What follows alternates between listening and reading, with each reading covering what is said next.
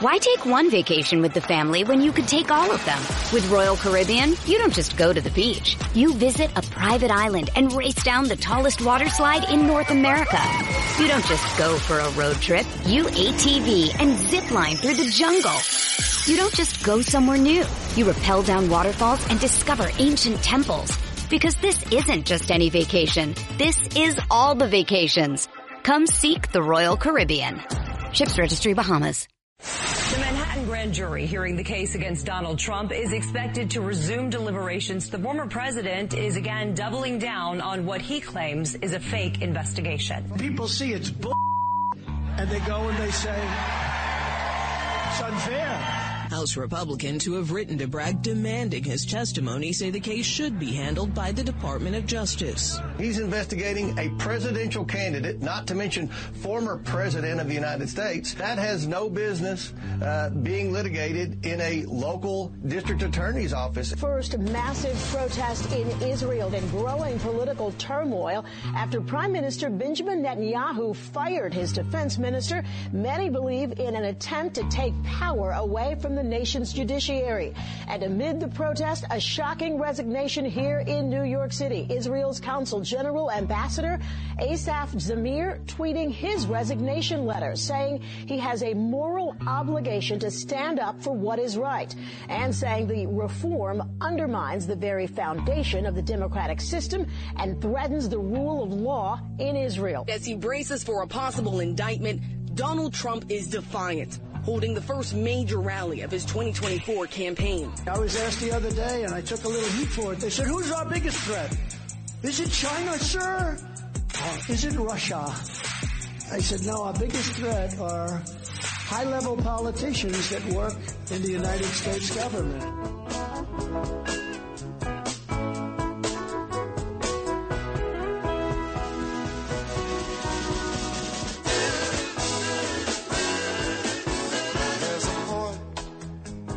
Western Bay, and it serves 100 ships a day. Lonely sailors pass the time away and talk about their homes. And there's a girl in this harbor town, and she works laying whiskey down. They say, Brandy, fetch another round. She serves them whiskey and wine. They say, Brandy, you're a fine girl. What a good wife you would be. Such a fine girl. Your eyes could steal a sailor from the sea. Brandy. So I guess you knew, Lewis, that we were in the car yesterday. It's always the same deal. Lots of time on Sunday mornings, lots of times. Me and my beautiful wife, Danielle, and sometimes my son, Gabriel, will make our way to Rockaway, to Bell Harbor, to check on the house. We're getting closer, thank God. Rich Clift is working his ass off, and hopefully we can be back the end of May, which is not horrible considering April is right around the corner. How do I know that? I know that because baseball season starts Thursday, thank God. So we go back usually a Saturday or a Sunday morning, check on the progress with the house. We go to Stop and Shop and buy some goods, only because there's no Gristedes over there. I'm a loyal Gristedes guy. John, you know that, Joe Parisi, but there is not one there. So we'll go shopping, buy some Yoo-Hoo, stuff like that for Gabe. And then we go to a place called The Last Stop, which is this little diner right by The Last Stop, the A train on 116th Street. And then we head home. And usually the whole excursion on a Saturday or a Sunday morning takes about 2 to 2.5 hours. But we're in the car quite a bit, traveling to the to Queens, the Bell Parkway and through Brooklyn. So most of the time, we listen to Yacht Rock Radio. So when I hear a song that I like, I text Lou Ruffino right away and have him get that song ready for the next day. And there are some mornings over the weekend when I'll text Lou maybe 1 or 2 songs, that's it. Some mornings I get on a roll if I'm in the car for 2 hours, like yesterday, And I may even text 6 or 7 songs, including that one, Brandy. Most people have no idea who sang that song. The lead singer of that group was with the band Chicago. But the name of that group was Looking Glass. And that song, Brandy, is an all-time classic. How many songs did I send you yesterday? Let's see. Let's start at 8:58 Sunday morning. Shut up. Well, you were in church anyway. I was not. I was actually up in Saratoga. You went to Saratoga? Yeah, we just took a weekend. Who goes away. to Saratoga this time of year? Well, we go a few times a year. Why don't you go in August when Bill Parcells is do. there with the horses? We do. No, you don't. Yeah. You own horses? No.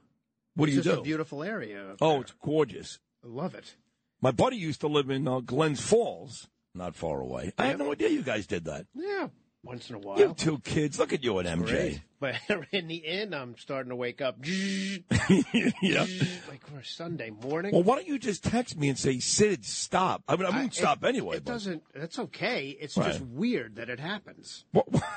It's just weird right away Sunday morning. Like, Well, that's when we drive to Rockaway. Okay. And I'm in the car listening to Yacht Rock Radio, and I'm like, oh, my God, I really like this song. We need to play it tomorrow. Yeah, when the mood strikes you and Yeah. the idea comes. That's it. Yeah, because I would forget myself, so might as well. But, oh, my God. Did you like the songs I sent you? Sure. You're such a... I do. No, it's I fine. do. Don't patronize I me. like 'em. Don't ever patronize me again. Okay, fine. You didn't I like will them that shut up. much. Yeah. I There is one song on there, just so you know, because you name this guy a lot, and I love him, too. I love him dearly, and that is our former co-worker. He runs the board now mornings for the other team, Eddie Scazzeri. Right. And his favorite song of all time is Sister Golden Hair Surprise. Yes. Although I think he likes that song. I think he likes that Looking Glass song. He does. He likes Brandy, too? Yes. Yeah. He probably loves Yacht Rock Radio. You know, the weather was gorgeous yesterday. It was 61. It was sunny. We had the windows down, Yacht Rock Radio on. And John Catsimatidis says this all the time, and he's right. One of the reasons why his buildings, Ocean Drive and Coney Island, are great, besides the fact they're brand new, the amenities are great, is you're right on the ocean. Right on the ocean. And as soon as I pulled in front of my house yesterday, and I'm just 2 blocks off the ocean, the smell, I could smell it. I can smell the salt water and the breeze, and I felt great. Now, I live on the water now in Battery Park. It's not the ocean. And don't get me wrong, it's lovely. It's very nice. Outside of the 19,000 dogs and the dog poop everywhere and a crazy person every now and then, it's a very nice area for Manhattan. But as soon as I got to Queens yesterday, I was reminded why I left Manhattan.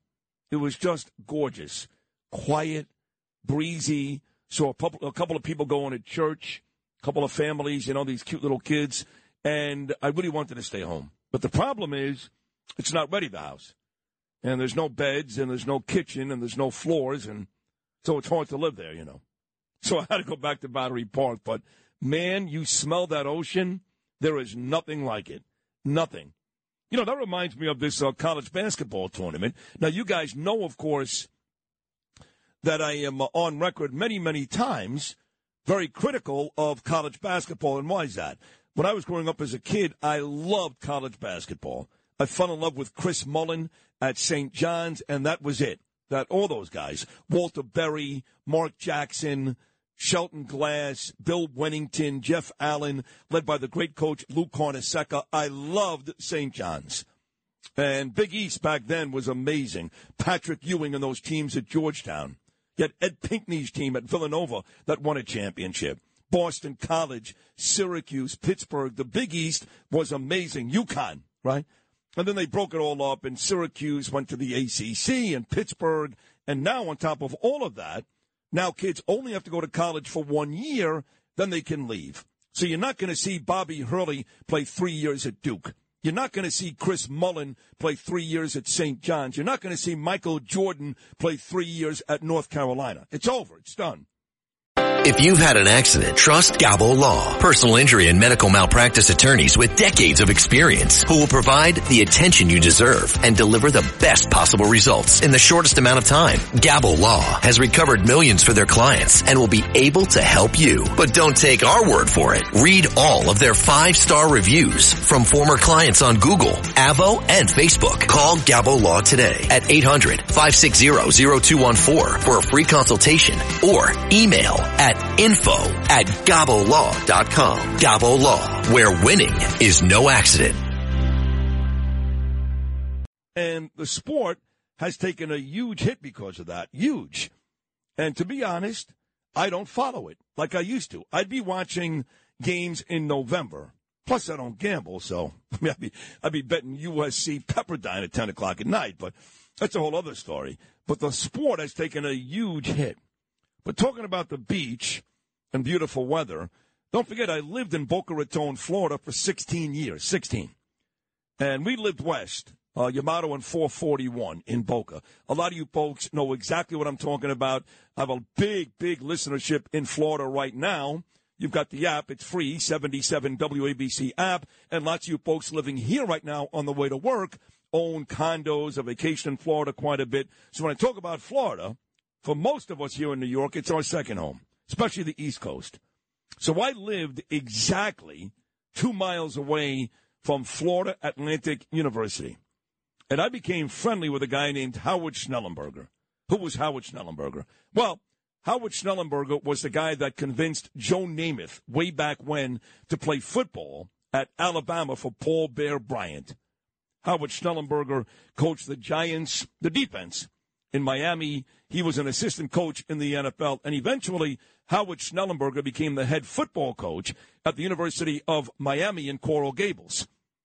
And he won a championship with Bernie Kosar in 1984 when Miami beat Nebraska. And because of that championship season, folks, I went to Miami in 1985. I had a house there already. We spent a lot of time in South Florida. I still know Bernie Kosar very, very well to this day. And I fell in love with that program and went there. By the way, when he was in Miami, the 4 quarterbacks on the Hurricane roster were Mark Richt, who went on to coach Georgia and Miami, Vinny Testaverde, Bernie Kosar, and Jim Kelly.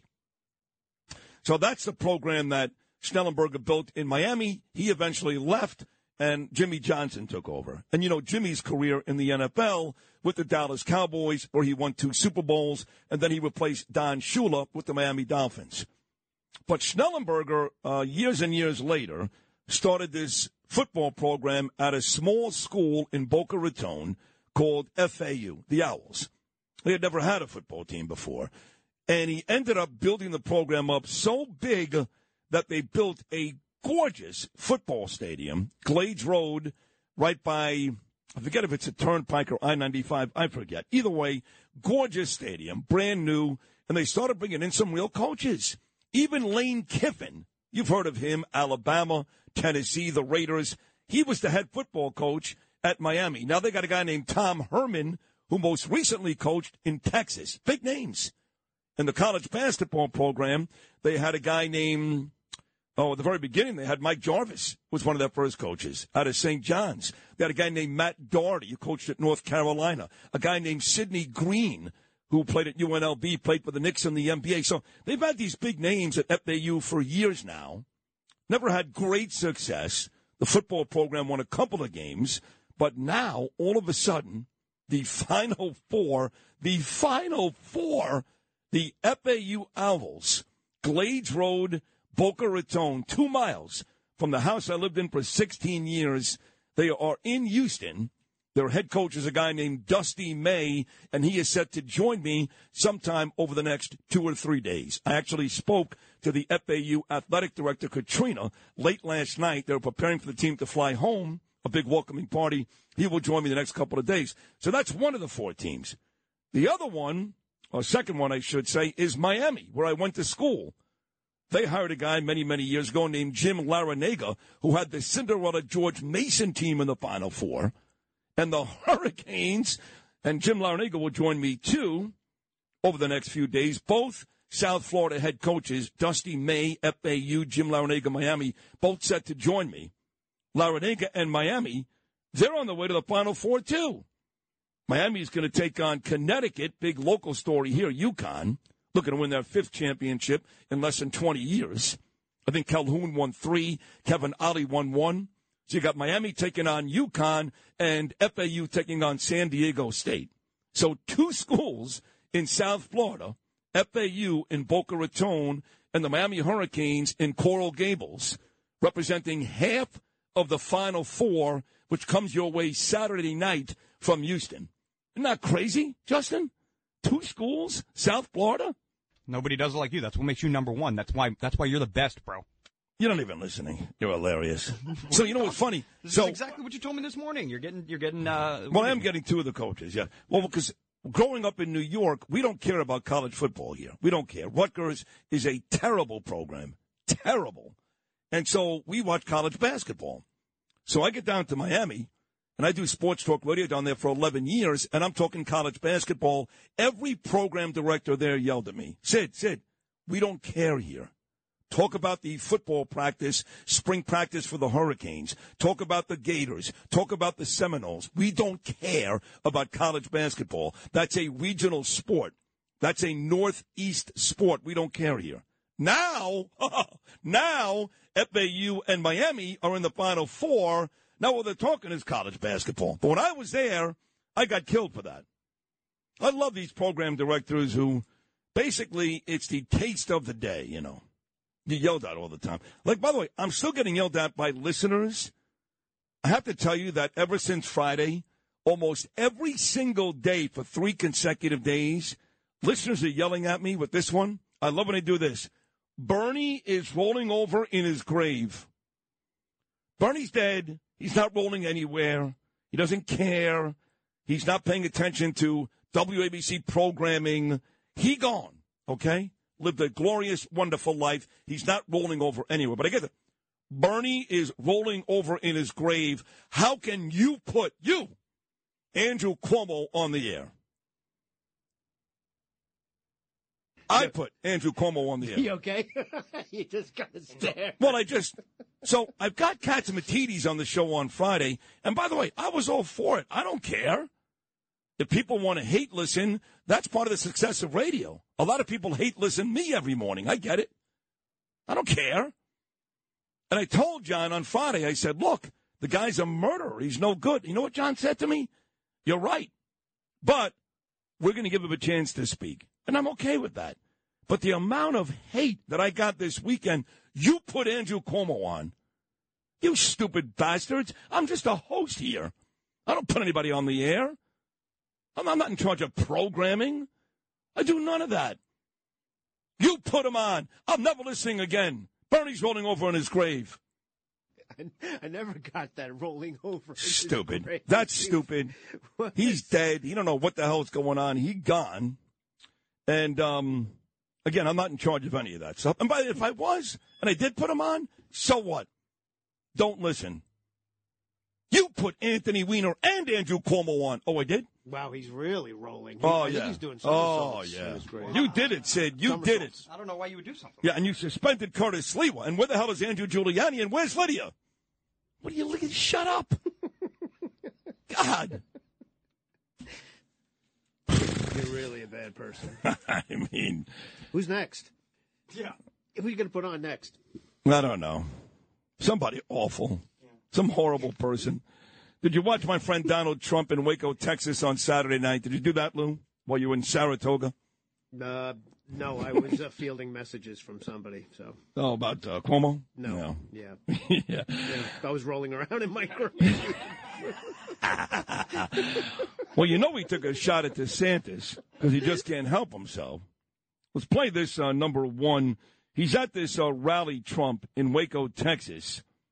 And he takes a jab at DeSantis. I have not heard a lot of these. I saw some of it, but not much. Because, to be honest, I was out for dinner, and I pulled one of the most embarrassing moves ever, which I'm not sure my wife and or son will ever forgive me. And I have to tell you about it because it's so Sid Rosenberg, but it was so humiliating for my family. that I'm going to wait to tell you about it later. So I didn't see this whole rally. But we'll play this here. Donald Trump, cut number 1. This is in Waco, Texas, on Saturday night. Play it, Lou.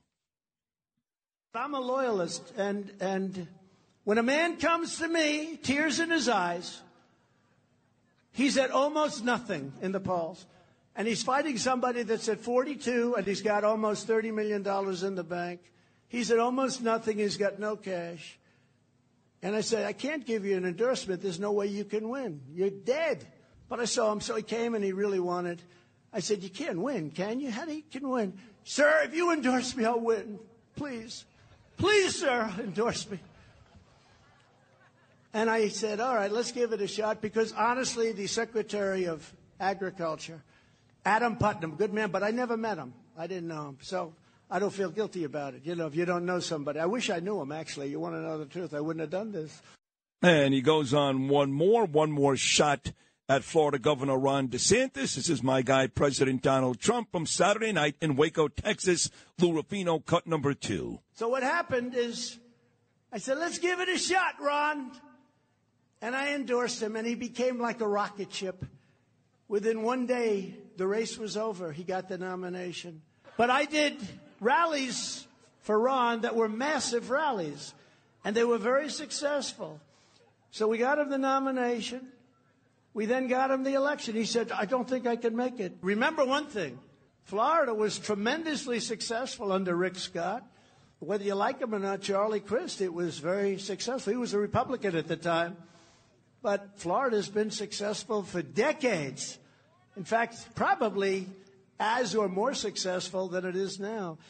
But when a man, you get him elected, and there's no quid pro quo. So he gets the nomination because of you. He wins the election because of you. 2 years later, the fake news is up there saying, will you run against the president? Will you run? And he says, I have no comment. I say, that's not supposed to happen. I have no comment. The digital dollar could give the feds control of your money. Get the digital dollar report. Call 1-800-862-6970 and also receive a $1,000 credit from Priority Gold to protect your money. Or just go to digitaldollarreport.com. Please note, the information provided does not constitute financial or investment advice. He's a psycho. There he is, President Donald Trump in Waco, Texas. That sets up a beautiful show today. 4 guests, maybe 5. I want to get Dov Hikind today. There's a lot of unrest in Israel after a major decision by Netanyahu has the people on the streets very upset. So he's not booked yet, but there are 4 great guests booked, which include Rich Lowry, a great every Monday morning coming up at 7:40, National Review. Famed defense attorney Joseph Tacopina, who took apart my friend Chuck Todd on Meet the Press yesterday morning. Tack is coming on at 8:05. We'll talk to Gordon Chang coming up at 8:40 about the latest with Putin. Looks like he's setting up nuclear stations in Belarus. Curtis Sliwa, his Monday morning visit coming up at 7:05. And the lovely Liz Pipko live in studio all morning long. The number is always 1-800-848-WABC, 1-800-848-9222. It's New York's favorite talk show. That's me, Sid and Friends in the morning on a Monday morning on Talk Radio 77 WABC. She hears him say, Brandy, you're a fine girl. What a good wife you would be. Such a fine but my life, my love, and my lady is the same. You say.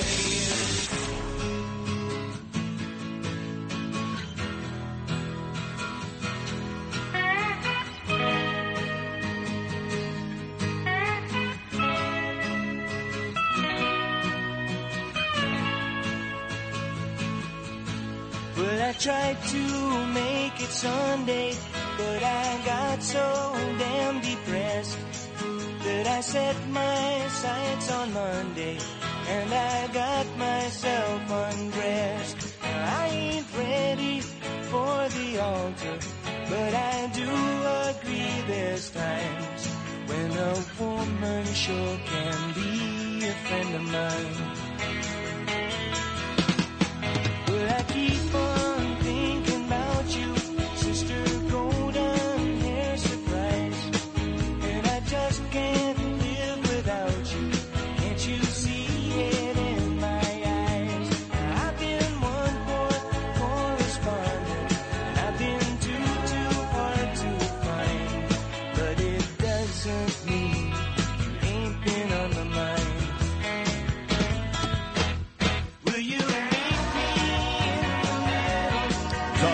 you.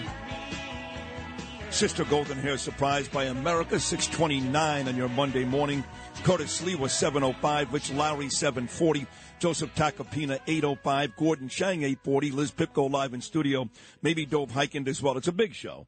A lot of sports today. I'll be at the Knick game tonight with Danielle and Gabriel. Thanks to Corey Zelnick, my man, Knicks and Rockets. And I'll be at the Rangers game tomorrow night with Pete Morgan and Joseph Tacopina as the Rangers host Columbus. Both the Knicks and the Rangers are each 5 seeds right now in their respective conferences, but the Knicks are pretty buried there at the 5. The Rangers right now are just 1 point behind Toronto for the 4 seed in the Eastern Conference. So I got that going on the next 2 nights. And again, happy for my alma mater, Miami. They're in the Final Four, taking on UConn on Saturday night. And FAU, Danielle took a class there, 2 miles from my house in Florida, and they're going to take on San Diego State. But Saturday night, during these games, I went out for dinner. So we went to, I guess it's the Lower East Side, me, Danielle, and Gabe, to a place called Ed's Lobster Bar. You know the place, Lewis? You've never been there, have you? I have not. Yeah. You know what they serve at Ed's Lobster Bar? Let me guess. Go ahead. Steaks. Yes. So we love seafood. We love lobster. Not a lot of good seafood places left in the city. So we went to Ed's Lobster Bar. We're having a nice dinner. And they've got the games on. FAU at the time was playing Kansas State on one television. There were 2 TVs at the bar, relatively small place. So it's FAU Kansas State on one TV and some girls' college basketball game on the other TV. And it's about 8 o'clock.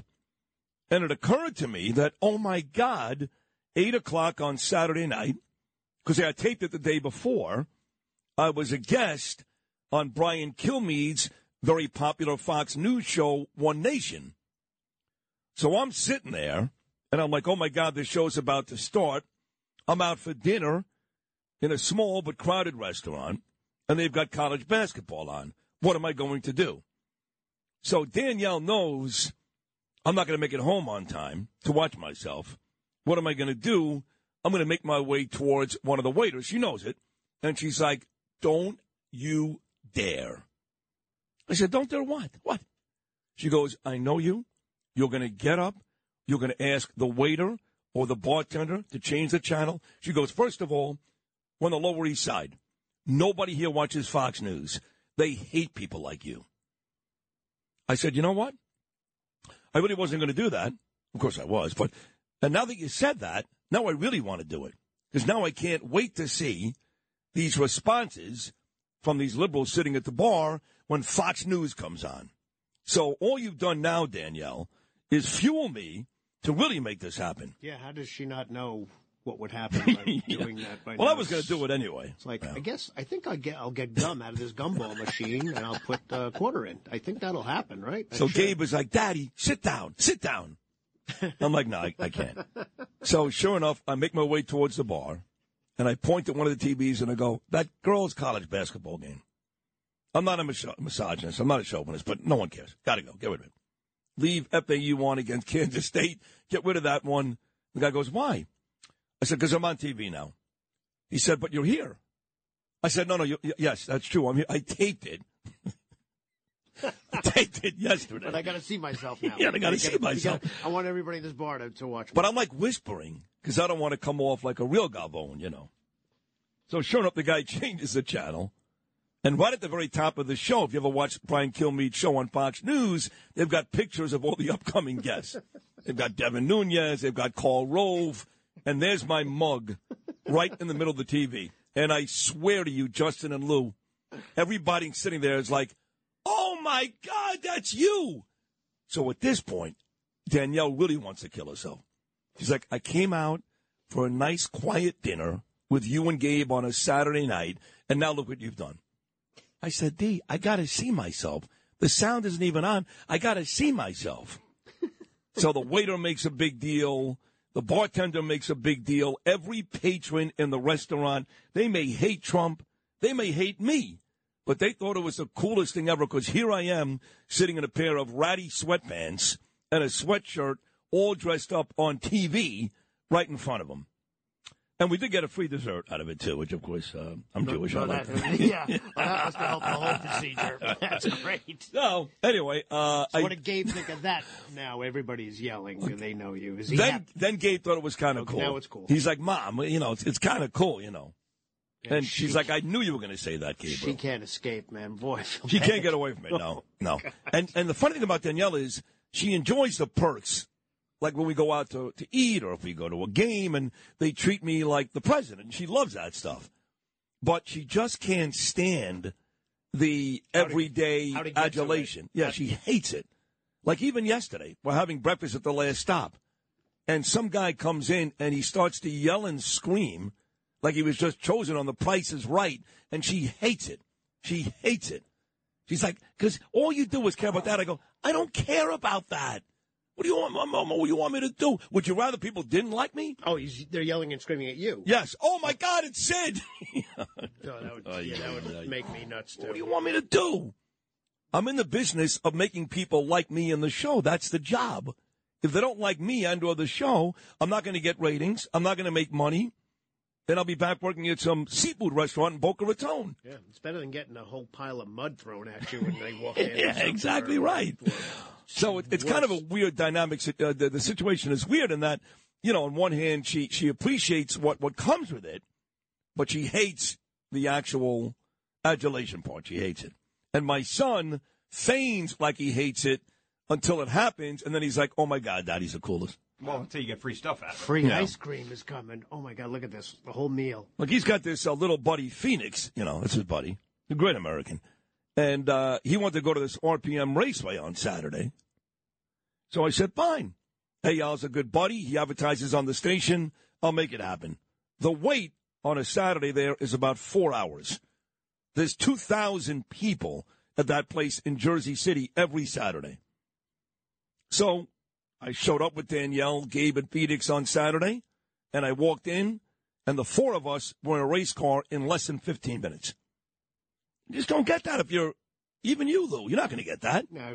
Go right to the front of the line. Yeah, you're going to be waiting for hours, like every other putz.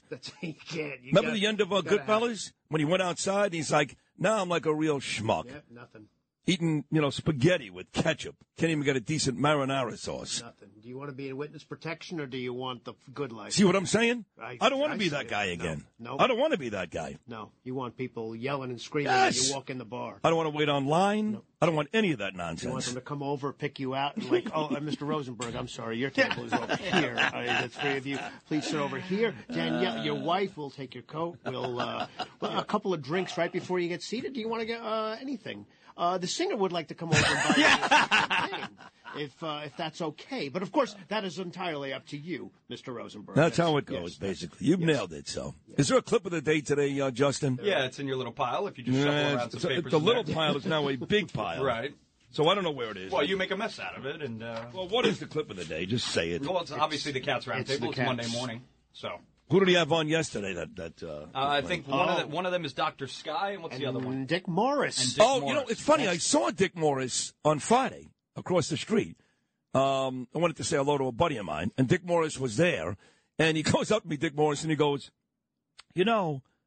every time I see you, I wonder to myself, what else can you possibly do throughout the day than work out? Like, I'm so big, I'm like a superhero to Dick Morris.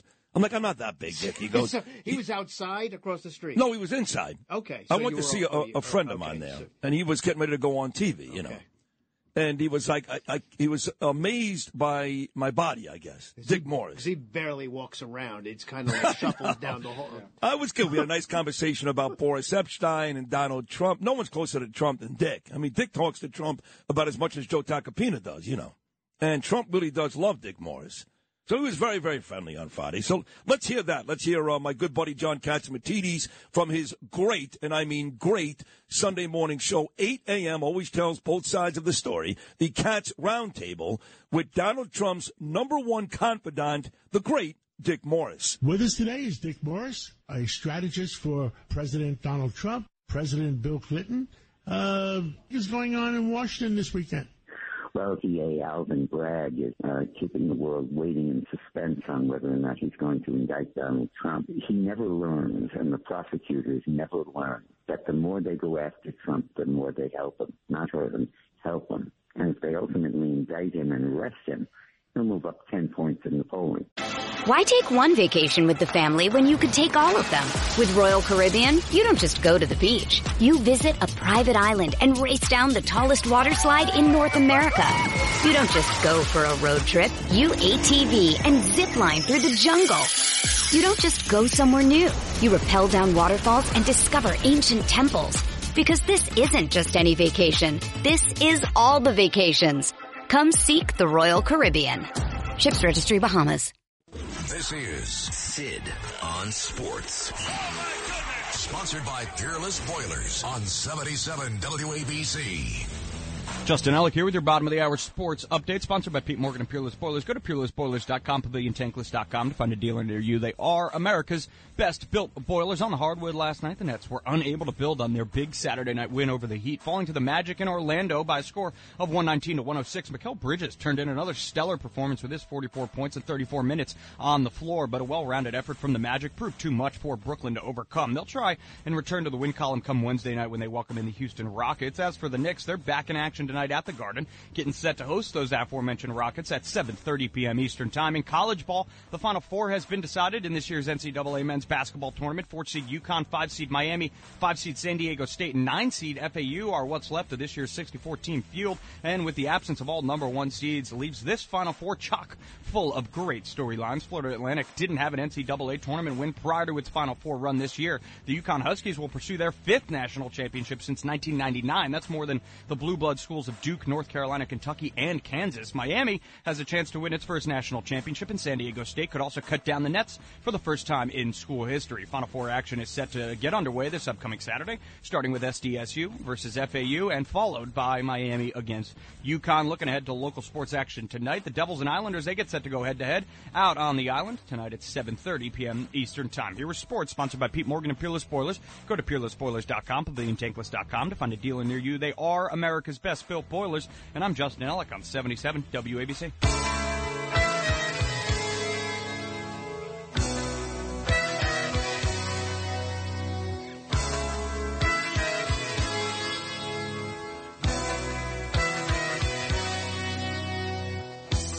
I can get to sleep. I think about the implications of diving into deep. Possibly the complications, especially at night. I worry over situations. I know we'll be alright. Perhaps it's just imagination. Day after day it reappears. Night after night my heartbeat shows.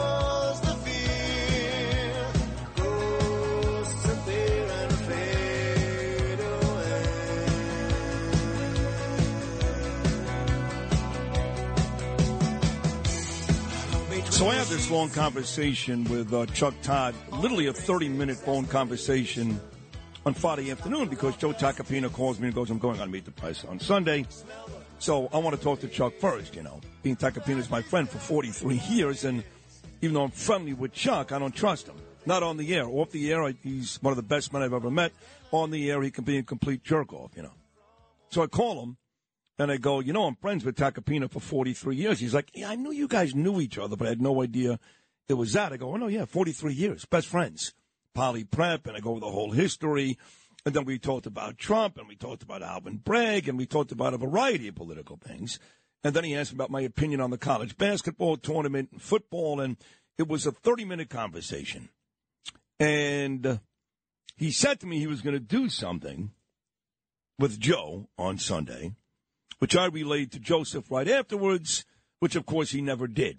And instead, it was a very contentious back and forth between Tacopina and Chuck Todd yesterday. I mean, very contentious. At one point, I think Joe Tacopina actually called him petty, which is, that's rough. When you call him petty, that's rough. So I've got a whole bunch of these cuts here. and I do want to get to those. But I've got my friend back in studio live from South Florida, right down the block from Donald Trump and Mar-a-Lago, making a return visit because she's great. Elizabeth Pipko. Lizzie, good morning. How are you? I'm okay. How are you? Welcome back to New York City. Thank you. You love it here. I do. I feel like I'm here more than I'm in Florida now. You got to change your intro for me. But you're not. You come for a day or two, then you go back for 2 or 3 weeks. But your heart is here still. Sure, yeah. We'll put it that way. Yeah. What do you think about our friend? You haven't been here now for 2 weeks. Since then, this whole thing with Alvin Bragg has exploded. My good buddy Joe Tacopina, he was defending him since you were here last time, but now Tacopina's done this media tour, right? He's on TV every night. Sean Hannity, Mark Levin, even did the liberal stations last week. Ari Melber, he did Sharpton on Saturday, Chuck Todd on Sunday, and it looked like Donald Trump was starting to garner some real, almost sympathy. But then he does that picture last week where he's holding a baseball bat to Alvin Bragg's face. Even Michael Goodwin wrote yesterday in the New York Post that he blew it again, that he was starting to garner all this support and sympathy, and you do something like that, and you're reminded that he just can't control himself. Either way, what do you think about the last couple of weeks? I think it's been a lot. I'll answer your first question and avoid the baseball bat question. I think it's a really rough time. I think whether you love or despise Donald Trump, I think knowing that if you love the United States of America, the single greatest country on this earth, knowing that they're considering putting former president of the United States in handcuffs and a mugshot, whatever it is that they're wanting to do, I think is disgraceful and I think is really, really sad. And I worry about the future. And I think everyone should, regardless of how they feel about Donald Trump. No, you're right about that. In fact, Alan Dershowitz said the same exact thing as you said just now on Fox Business yesterday.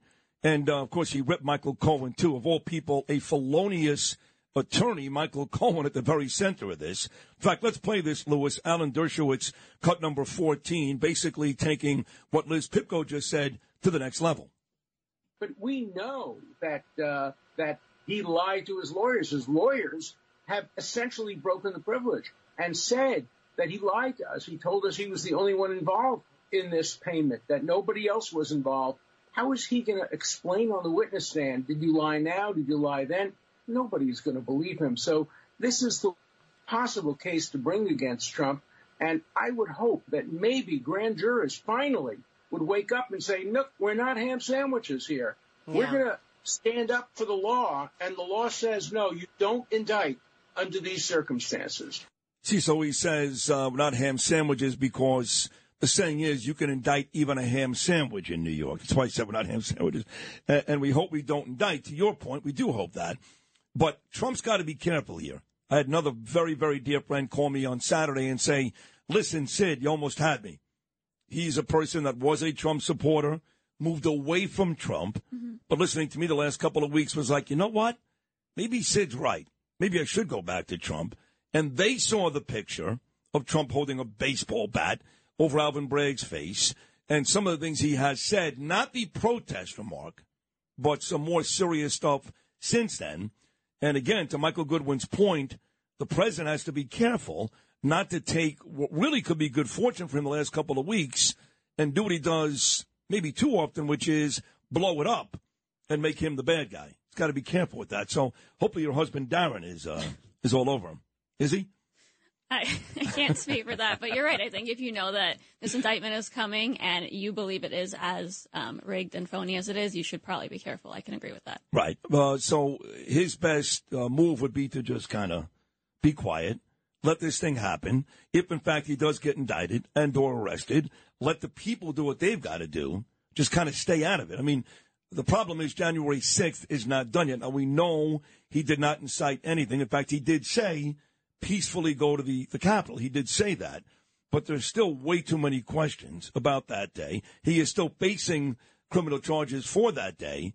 So the last thing you want to do is gin people up again in kind of that same respect, right? I can agree with that. Yeah. But you still love him. It doesn't matter. you won't say anything bad about Donald Trump. No. I think it's a really rough time, and I agree. I think things should be played a little more strategically because you should be afraid of what they could do to you. Joe Tacopina called Chuck Todd petty yesterday because Chuck Todd actually brought up a tape from 5 years ago, Well, Tacopina actually texted me last week. I didn't say this on the air, but it turns out that CNN and a bunch of other places found old shows of Tacopina with me and Bernie, where Tacopina wasn't exactly pro-Trump. In fact, he was a complete opposite. So leave it to CNN and MSNBC to find that. So they found it, and Tacopina sent me some of the verbiage. So Chuck Todd on Meet the Press yesterday actually found some old tape from 5 years ago, and he played it. And boy, did that piss off Joe Tacopina. At one point, I should say, during this back and forth with Chuck Todd, he called him petty. This is cut number 12, Lewis. Joe Tacopina, Chuck Todd, courtesy of NBC Meet the Press. It was legal fees and was invoiced by Michael Cohen, who arranged this on his own with his own money initially, took out a loan, literally, resolved this without the president knowing, came back and then sent a bill in for 4 times the amount. Over the course of a year, it was paid off as legal fees, as was the invoice. Right. But what would he supposed to put in his personal ledger? Seriously, what would he put in his personal ledger? Payment for hush money to quiet an affair that I claim I never had, so my family doesn't get embarrassed. Is that what he should put in his ledger? There's nothing wrong with how about the truth? You want. Your ledger. You keep saying what should be in the ledger? Chuck. Should it be the truth? Chuck. Would you ever put a 4-paragraph sentence into a ledger? Chuck, you're being, honestly, I think you're being a little petty when you're looking at this now, because there is no filing obligation. You can put whatever you want in your own personal ledger. Mm-hmm. If there were a tax obligation, that would be one thing. If he had taken campaign funds, that would be something else. Neither of these things happened here. So you have a situation where you're looking at either, was it a tax deduction? And they pulled it out of the grand jury because they thought initially he was taking a deduction. He did not. And secondly, did he use campaign funds? If he did not, he used personal funds. And the test, again, is would he have made that payment regardless of the campaign? And the answer to that question is a resounding yes, by all accounts. Wow. Joe Tacopina calling Chuck Todd petty. Was that hot for you? Pretty hot, right? That's how I would describe it, yeah. Yeah. Did you watch me on Saturday night on Brian Kilmeade's television show? Don't kill me. I did not. No. What were you? Oh, your yes, I have a grandmother in the hospital. You have a very good. I have an excuse for a lot of things right now. Yeah, you really. Well, that is taking up a lot of your. How was she doing, by the way, Grandma? She's okay. I don't want to jinx anything. I get very nervous, but she was taken off a ventilator a few days ago. Which she was on a ventilator. Yes, I was told that very rarely happens. So I'm pretty relieved right now. Oh my God! Well, you got the call on Thursday that she was like going to die, basically, right? And yeah, I was but she's rebounded. Your grandmother. She is the strongest person I know. So yes, how I old really is hope she? So. She's 89 years old. 89. Okay, and she lives in Brooklyn. Yes. Okay, so you may have to stay here an extended period of time till she gets better. All right. I will do whatever she needs. Always. Oh, yeah. You love your grandma. I do. Yeah. Well, we all do. Mine are both dead, but I did. Well, I loved one of them. My father's mother was so evil, Ann Rosenberg. She was a horrible human being. Horrible. I mean, terrible. I had a cousin named Jeffrey, and he died a very young man. We were very close growing up. He died at 27 years old of a very rare form of cancer.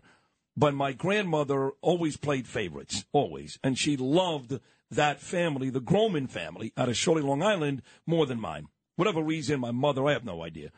So Jeffrey passed away, and then Danielle and I, we got married, and we were taking Grandma Ann to the movies in Brooklyn, Knapp Street, And we got into a fight, and she actually said to me, she looked at me straight in the face with my wife sitting in the car and said, "Why did Jeffrey have to die? It should have been you." Oh, jeez, okay. That's my grandmother. Grandmothers are special, and they always have favorites. Let's just leave it there. It should have been you? That wasn't very nice. Grandma Ann. All right, 1-800-848-WABC. That's a true story. 1-800, sorry, Dad. 848-9222. Oh, boy. We got a huge show coming up. Curtis Sliwa, Rich Lowry, Joseph Tacopina, Gordon Chang, Dove Hyken, Liz Pipko, and more. Not even an hour in on this epic Monday edition of New York's favorite talk show, Sid and Friends in the Morning on Talk Radio 77 WABC.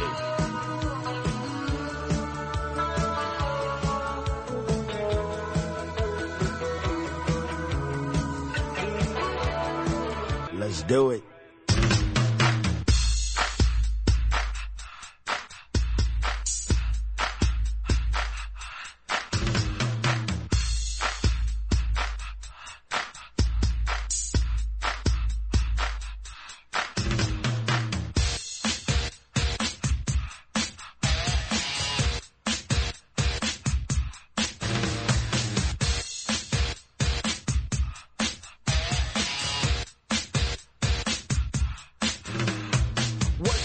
sweet. All right, we start our list of great guests. We'll get to Curtis Sliwa momentarily. Then we'll get to Rich Lowry, Joseph Tacopina, Gordon Shang, Dov Hikind. I'm waiting for Hikind to call in because of this going on in Israel right now. Calling this the unions are calling it a historic general strike. Netanyahu expected to halt judicial reform plan. Netanyahu fired his defense minister, and the people in Israel have taken to the streets. So my friend Liz Pipko back today. Hey, it's Kaylee Cuoco for Priceline. Ready to go to your happy place for a happy price? Well, why didn't you say so? Just download the Priceline app right now and save up to 60% on hotels. So whether it's Cousin Kevin's Kazoo concert in Kansas City, go Kevin, or Becky's Bachelorette Bash in Bermuda, you never have to miss a trip ever again. So download the Priceline app today. Your savings are waiting. Go to your happy place for a happy price. Go to your happy price, Priceline. You're an Israeli citizen. I didn't know that. I am. I'm a dual citizen. You are. Are you allowed to talk about the Israeli soldiers with your husband, Darren, the way you just spoke about them with me? Yes, I am, actually. You think the Israeli soldiers are the hottest men on the earth, right? On the face of the earth. On the whole face of the earth. Hands down. Hands down? Yeah. No one even close. Now, why is that? No, maybe the NBA players here. Oh, you like close. the NBA yeah, players? they get That's close. right. Yeah. NBA players and Israeli soldiers. Yeah. You seem to think this is going to be a very, very big deal here in Israel. Yes. I mean, they're it's protesting already right now. Yeah, it's already a big deal. It's scary. It's a small country. Passions are really, really high on both sides. So I just worry about Israel. And now I like Netanyahu, but he is very similar to Trump, and what he did here was very Trumpian. Yes. Yes, that's one way to put it. Yeah. He just said, "I'm going to do what I want to do," and that's it. Right. I mean, it's maybe what he got voted in to do, but the other side is very passionate in Israel. Both sides really are. And the kind of protests you see there, much like the kinds of parades and celebrations you see there, are often a lot bigger than what we're used to here. Yeah. So it's a lot to watch on TV. Now, why did he fire this guy in the first place? I could be wrong. I believe he stood up against him in this judicial reform plan. Right. So if you stand up against Netanyahu, you get fired. Don't quote me on this. Well, we're going to talk to Dov Hikind. He just texted me in a couple of minutes. But we do put this time aside every Monday and Wednesday, Friday for the icon, the legend, owns noon to 1 every weekday afternoon, and, of course, owns the weekends as well. Back from suspension, and thank God he is back because he's great, is my good buddy Curtis Sliwa, who savaged me yesterday with Andrew Giuliani. Don't think I didn't hear that. Well, I didn't hear it, but somebody told me about it. Totally. By the way, Tone Loc, what about Roxanne? Why didn't you come in with Roxanne? Yeah. So pertinent to Stormy Daniels and Trump. Yeah. Come on, conflate the music. What am I, a schlub? What am I, a schmendrick? Listen, this is kind of like the people that have been yelling at me for 3 days. Why did I put Andrew Cuomo on the air? I didn't do that. So if you have a musical preference, you know that my DJ is Lou Rufino.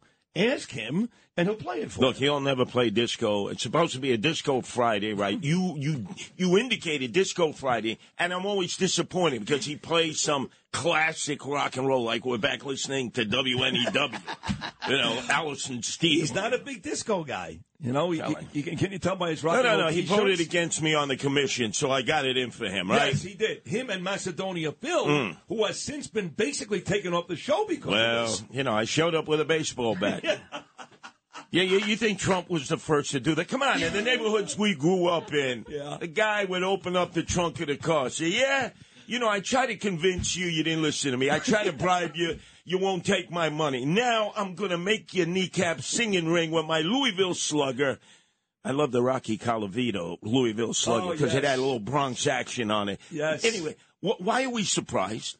Why are we surprised? We grew up in neighborhoods where guys walked around with baseball bats off season. And you said, what the hell are you walking around with a baseball bat? One of those gangs, those guys in Coney Island that were featured in the movie The Warriors, they had baseball bats. What were they called again? The ball guys? No, the Gambinos. They hit me, remember, 36 times on the Lower East Side, Avenue A, St. Mark's Place. Can I mention who they were? Because I really hate them so much. Yeah. There was Ruggiero Kaplan, one of your people. Yeah. I guess he didn't go to Baruch like you to become an accountant.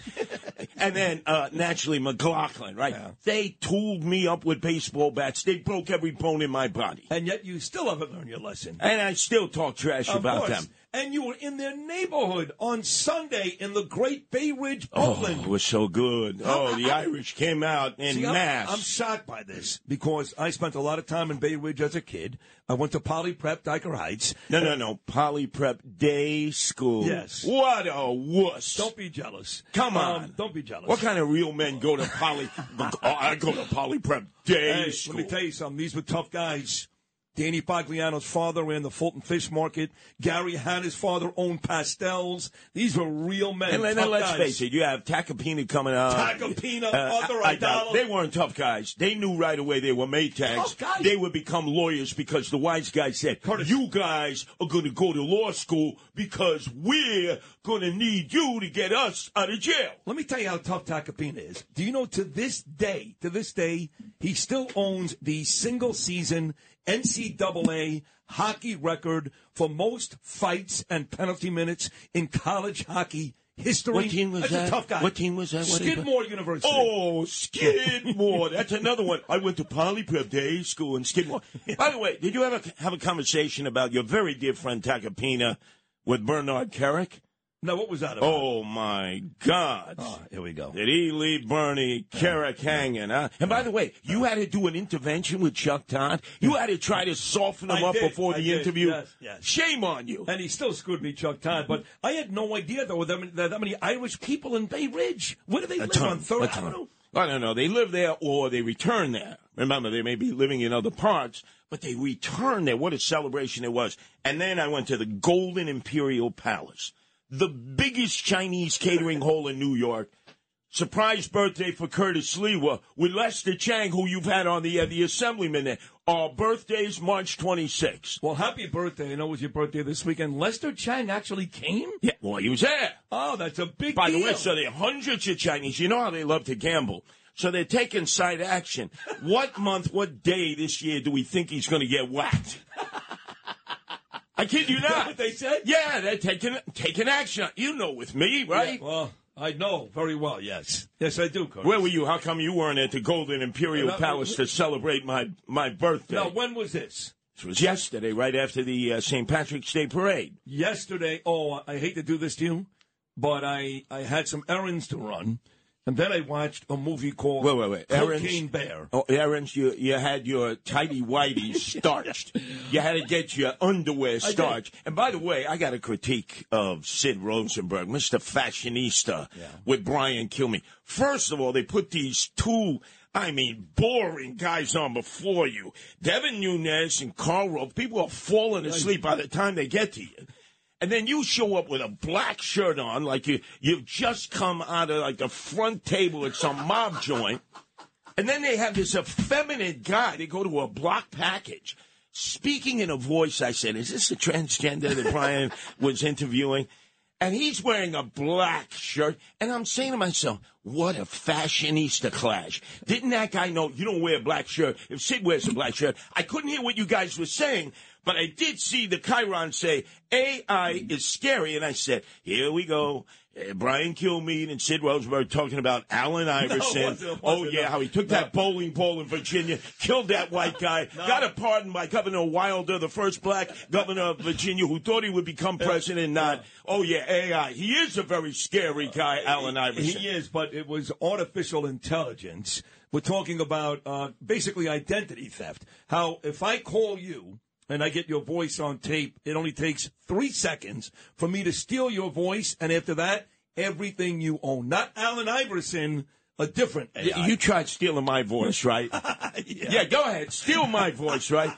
You want to see a Louisville Slugger? I'll pull it out. No, I'll do a Trump on you. Listen, by the way, I love you to pieces, but I don't want half of the problems. Hold on. What the hell was that? You're sitting there with Brian Kilmeade and Judy DeAngelis, and you're unscrewing Oreo cookies? Hold on a second. First of all, Judy DeAngelis was the voice on 10-10 Wins for about 50 years. That's who was there. This was Jackie DeAngelis. No, it was Judy. I know Judy DeAngelis. Don't tell me. This was Jackie. It was Judy DeAngelis. Close. Now, that story was, we did 3 stories, how in Scranton, those people don't want Joe Biden to run again, even his own neighbors. The second one was the AI story you're talking about. And the third one, the Oreo cookies, is, here's MIT.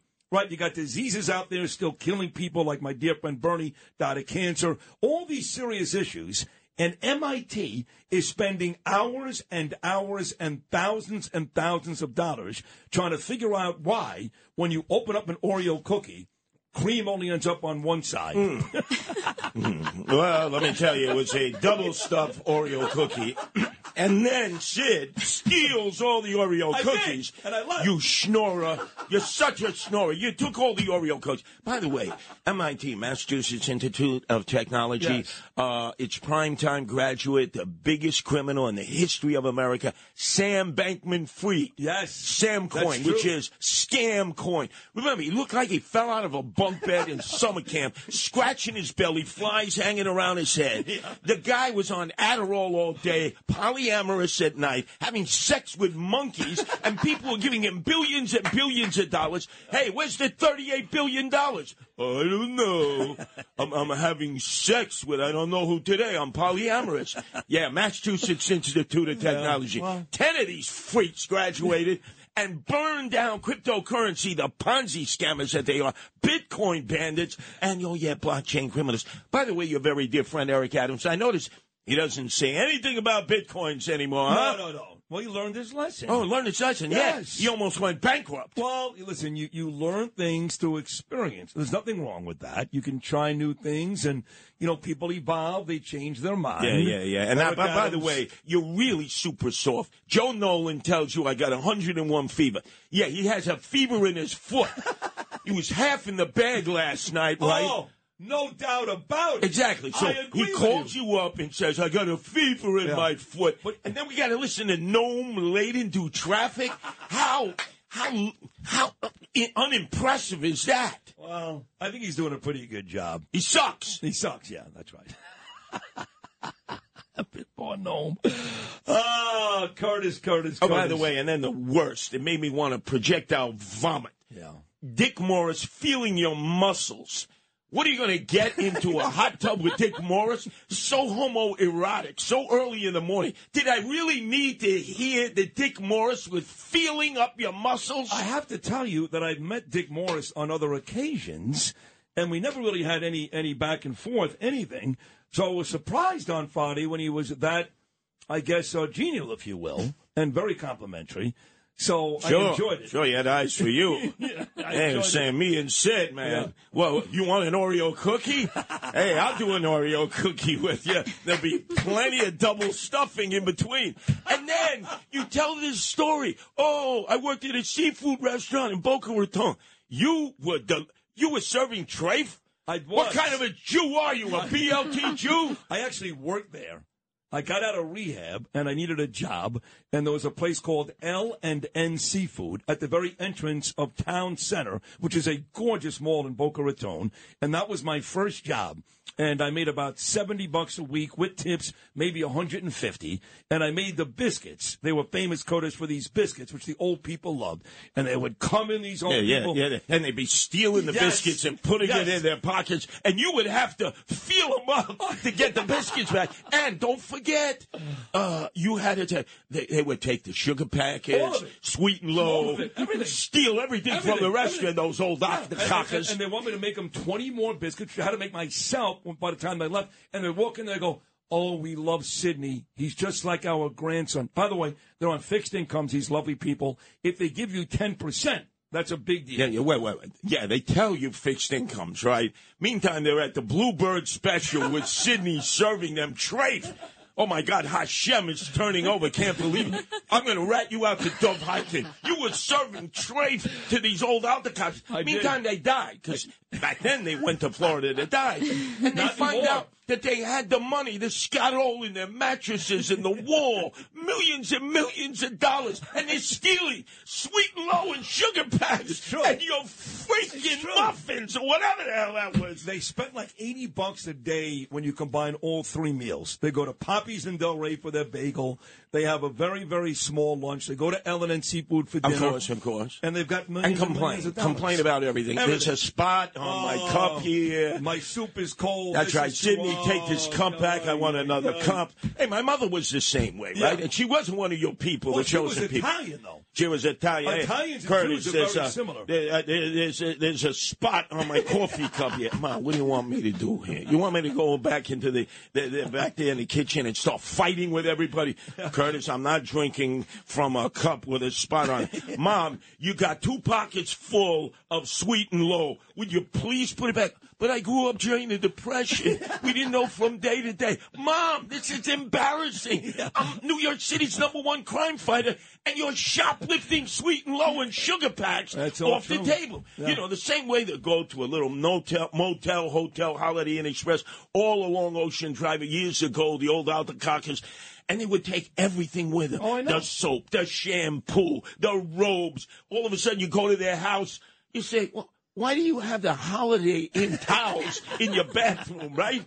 They steal everything. Oh, it goes with the price of the room. $19.99, it's like a Super 8 motel, a Motel 6.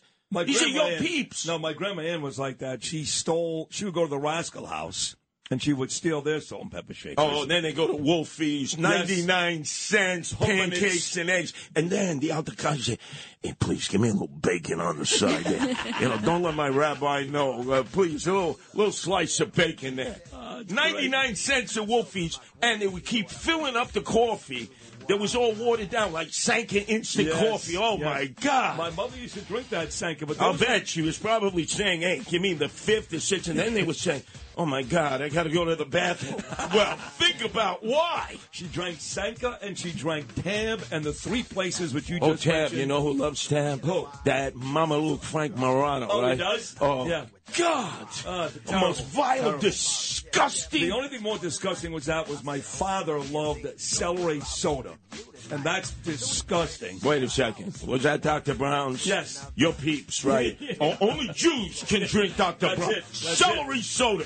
Never heard of anything like that before in my life. Awful. Black cherry cream. But Wolfie's, Pumpernicks, and Rascal House, those are the 3 big spots for the Jews down in South Florida, who, again, celebrating this morning with half of the teams in the Final Four from South Florida. FAU from Boca Raton and Miami Hurricanes from Coral You're trying to Gables. fix those games, right, like they did at City University of New York when Jews ruled college basketball in the 50s. Damn right. Look at that. Look at that. Your microphone is flaccid.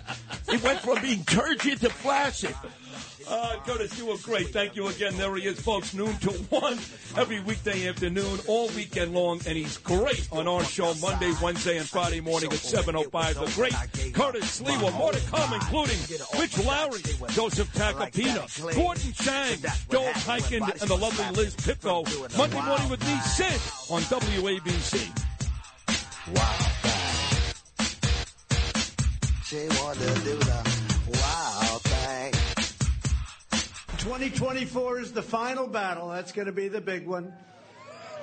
If you put me back in the White House, their reign will be over, and America will be a free nation once again.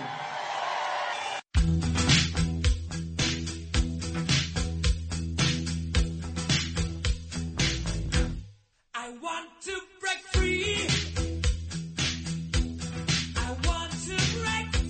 That was Donald Trump from Waco, Texas, that big rally kicking off his 2024 rally campaign Saturday night. Thousands in Waco, Texas.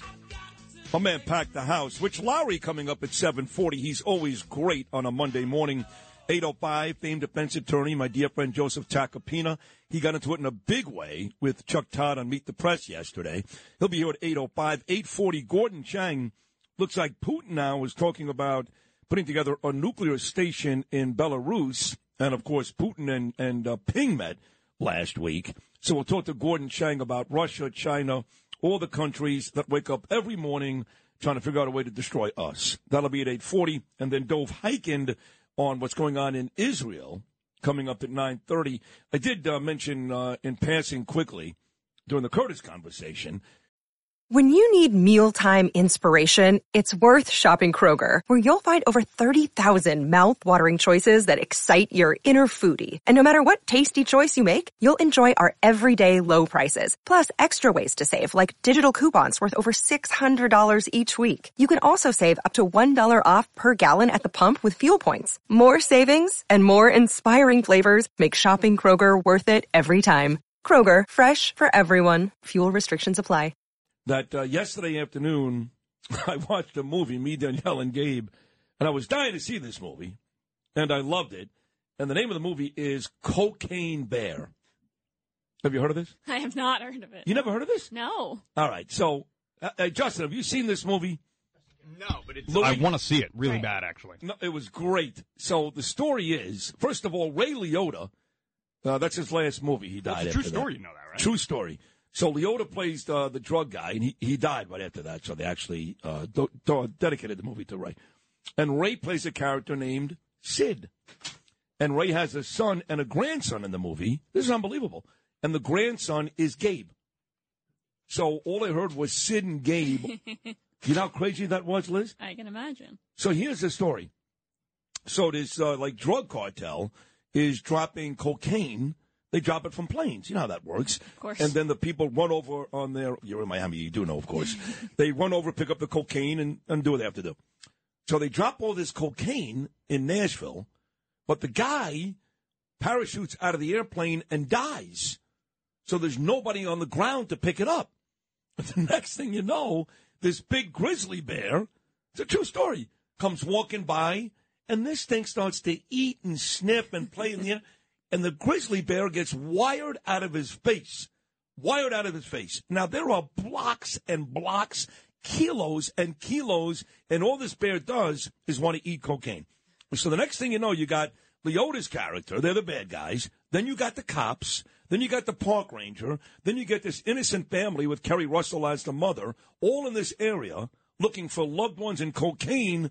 And the bear is doing all the coke and getting angrier and angrier, and the scenes are so gory. It's like Jaws, ripping off arms, ripping off legs, but there's a comedic style to the movie, too. So it's gory, it's funny, it's a true story, and the bear ends up doing all the coke. All the coke. Justin, you got to see this. That bear did more coke than you do on a Saturday, and you do a lot. Well, listen, I'm not a grizzly bear, so I know that. Big shoes to fill there, Sydney. but by the end, doesn't it just pass out and die, right? He doesn't. Well, you would die. Obviously. The bear doesn't die. Don't spoil No, the but in movie. don't tell me. Because it's a true story, Liz. And the bear doesn't die. Yeah, but in real life, the bear died. He had he went into cardiac arrest at the end. What are you talking about? Who told you this? That's what the news story is. That's what the movie's No, the bear based never on. died. In fact, the bear had two cubs. Okay. Two little cubs, and the two little cubs started doing coke. Oh, my God. Yeah. That can't be allowed. You can't make it up. It's hilarious. It's really dumb, but it's a true story. So it's funny. It's gory. It's all those things. Check it out, Cocaine Bear. Now, you live in South Florida, and a lot of excitement in South Florida right now. Yes. Again, the FAU Owls and the Miami Hurricanes. But you don't follow college basketball. I don't. You're just saying words to me right now. They mean nothing to you. No. Do you even know where FAU is? Yes, I took a few tests there. Oh, you did? Day, yes. Blades Road and Boca, so did my wife. Sure. And I'm sure you passed Miami and Coral Gables. Yeah, of course. Okay, so you know the schools. But you don't care about the basketball. You were a big pro basketball fan. I was, yes. How come not anymore?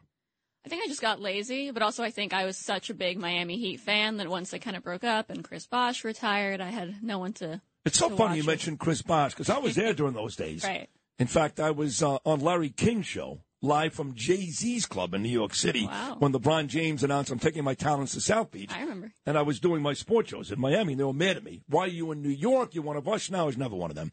But you mentioned Bosh, and he was like, of the three, he was clearly third. It was LeBron James, Dwayne Wade, and then, that guy Bosh. But you love Bosh. I do love Bosh. Because he was on Jesse on Nickelodeon. Did you know that? I had no idea. Yeah, my son loved it. When he was a little boy, Chris Bosh was on Jesse. Okay, no, I didn't know that. So why do you love Bosh so much? He was actually a pretty big disappointment in Miami. What? First, I'm going to get the year wrong. I think 2013. Didn't we win because of Chris Bosh in a certain shot? Yes, we did. No. Yeah, You there never was won his the- moment. There was a Ray Allen moment. There was- yeah, it see, wasn't really LeBron, actually. $100 million he hit one shot, Liz. One shot. Ray Allen did hit a big three to win the game. That's right. Very, Yeah, you are a big fan. after LeBron missed it. I Yeah, remember. that's right. Very good. Yes. So you, Pat Riley loves you. Is that true? Well, no, I love Pat Riley. But didn't he send you a note? I do. or I something? have a note from him in my box of special things, which is pretty empty. My box of special things. Yes. Now, how do you get Pat a note Riley's from in there. Pat Riley? I'm curious. I honestly don't know. I think my dad ran into him somewhere. I'd been obviously a giant Pat Riley Miami Heat fan. I think I'd interacted with him at some point. My dad reminded him of my existence, and he sent a note to a very happy teenage girl. And you were like in Israel or something, right, at the time? My dad was. I think he ran into your me dad in Israel, was. yeah. Because Riley, in my first book, You're Wrong and You're Ugly, which I wrote back in 2010, I had celebrities and athletes and all these people write chapters about me in the book. And Pat Riley actually wrote a chapter about me. It's my favorite chapter. Of course, he coached the Knicks before he went to Miami. Now he's been there for 20-something years, and he's built a bunch of winners. Yep. So I love Pat Riley, too. And of course, he was at the Lakers. You remember that? Magic Johnson. Yes. You know the whole Pat Riley history. I do. Do you see yourself ever going back to Heat games? Yeah, I hope so. Yeah. I've You're so busy with Trump and I don't politics. know where this comes from. I don't even work in politics. Your husband does, though. I don't know what you're talking about. I'm at the games. I'm having a good time. I don't know anything about politics. You haven't gone to a Heat game in years. I haven't. You're not even caught up on FAU and Miami Hurricane basketball. That will never happen. You hate the Dolphins, I'm sure. I would probably guess wrong if I guess what sport that was. Right. Yeah. Go with football. You've heard of Dan Marino. I've heard You're the in name, Miami. Sure. You're in Miami. Some sports, it's never going to happen. You don't go to Prime 112 or Prime Italian or any of these places? No, I don't you go see outside. Lawrence Taylor, Michael Jordan, Dan Marino, Shaquille O'Neal. No, you know who Shaq is. Yes. You were there when he won a championship in Miami. I definitely know who Shaq is. Was that, yes. that was probably your first taste of Heat basketball. My first taste was the him and Dwayne Wade era. Right, yes. and they won it. Very good. Very good. Even though Alonzo Mourning outplayed Shaq in the playoffs. Did you know that? I think Shaq was more popular. Wasn't he more popular for his personality than Yes, a lot of his talent at that Still point? is, of course. Yeah. Absolutely. No, I remember adoring him, but it wasn't for the Well, how come you're not? But you claim you're a New Yorker. I am a New Yorker. Well, how come you're not a Knicks fan? I mean, I was a Knick fan. You I went are to such a few a games. phony. No. You're not, the more I get to know you, you got a pretty face. Hold on. But, are you a phony? I was in love with Amari Stoudemire. That happened at quite a bit of time. Because he was Jewish. He wasn't Jewish yet, I don't think. Oh, okay. Or he wasn't into it. Not, I don't know. but when he Nazi was Jewish, then you really went nuts. I mean, that helped. But, Then I went to Florida, started experiencing basketball, and I had to support the team that was there. Although when I went to my first Miami Heat game, Chris Bosh played for the Raptors in Toronto. You did, yes. So I fell in love with Chris Bosh, not Before, Miami okay. Heat. What do you let? It sounded like Liz said he wasn't into it yet. He wasn't into being Jewish yet. He's really Jewish. He wears a yarmulke and the whole thing. Yeah, he went to my shul here a few times too. He did. He went to your shul. Uh-huh. Look at this. Went to shul and could dunk. That's it, man. Forget it. You're telling me. That's all I need. Liz, how do you miss the Dolphins? If you can dunk, and by the way, she loves the Israeli soldiers because she thinks it's. I swear to God, she thinks it's hot that they carry little chumashes in their pockets. So It's a siddur. It's a siddur. Siddur. So they daven before they kill somebody. I didn't say that. Well, maybe I said that. I just said they daven in general while looking good. I hate that we have to kill you, so. Baruch atah Adonai. All right, let's play some hoops. Oh, you must really love Israeli soldiers that play basketball. What about an Israeli soldier that can dunk? How hot is that? No, I don't like to mix the two. You don't want to mix it, too? No, okay. no. Yeah, I don't blame you. Well, we got to get to Rich Lowry. I'm baffled. I'm so totally baffled. Now in the Republican-controlled Congress, I serve on the House Oversight Committee. And we are investigating the Biden family bank records.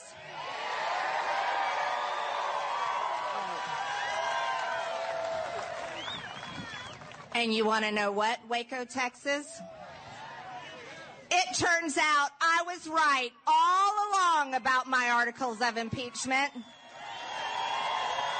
Joe Biden should be impeached. He's corrupted, and he's not fit to serve the President of the United States. And he sells out America every single day because his family's been paid. You follow the money, and sure enough, the bank records don't lie. So pay attention to the Oversight Committee in our investigations. We have the receipts.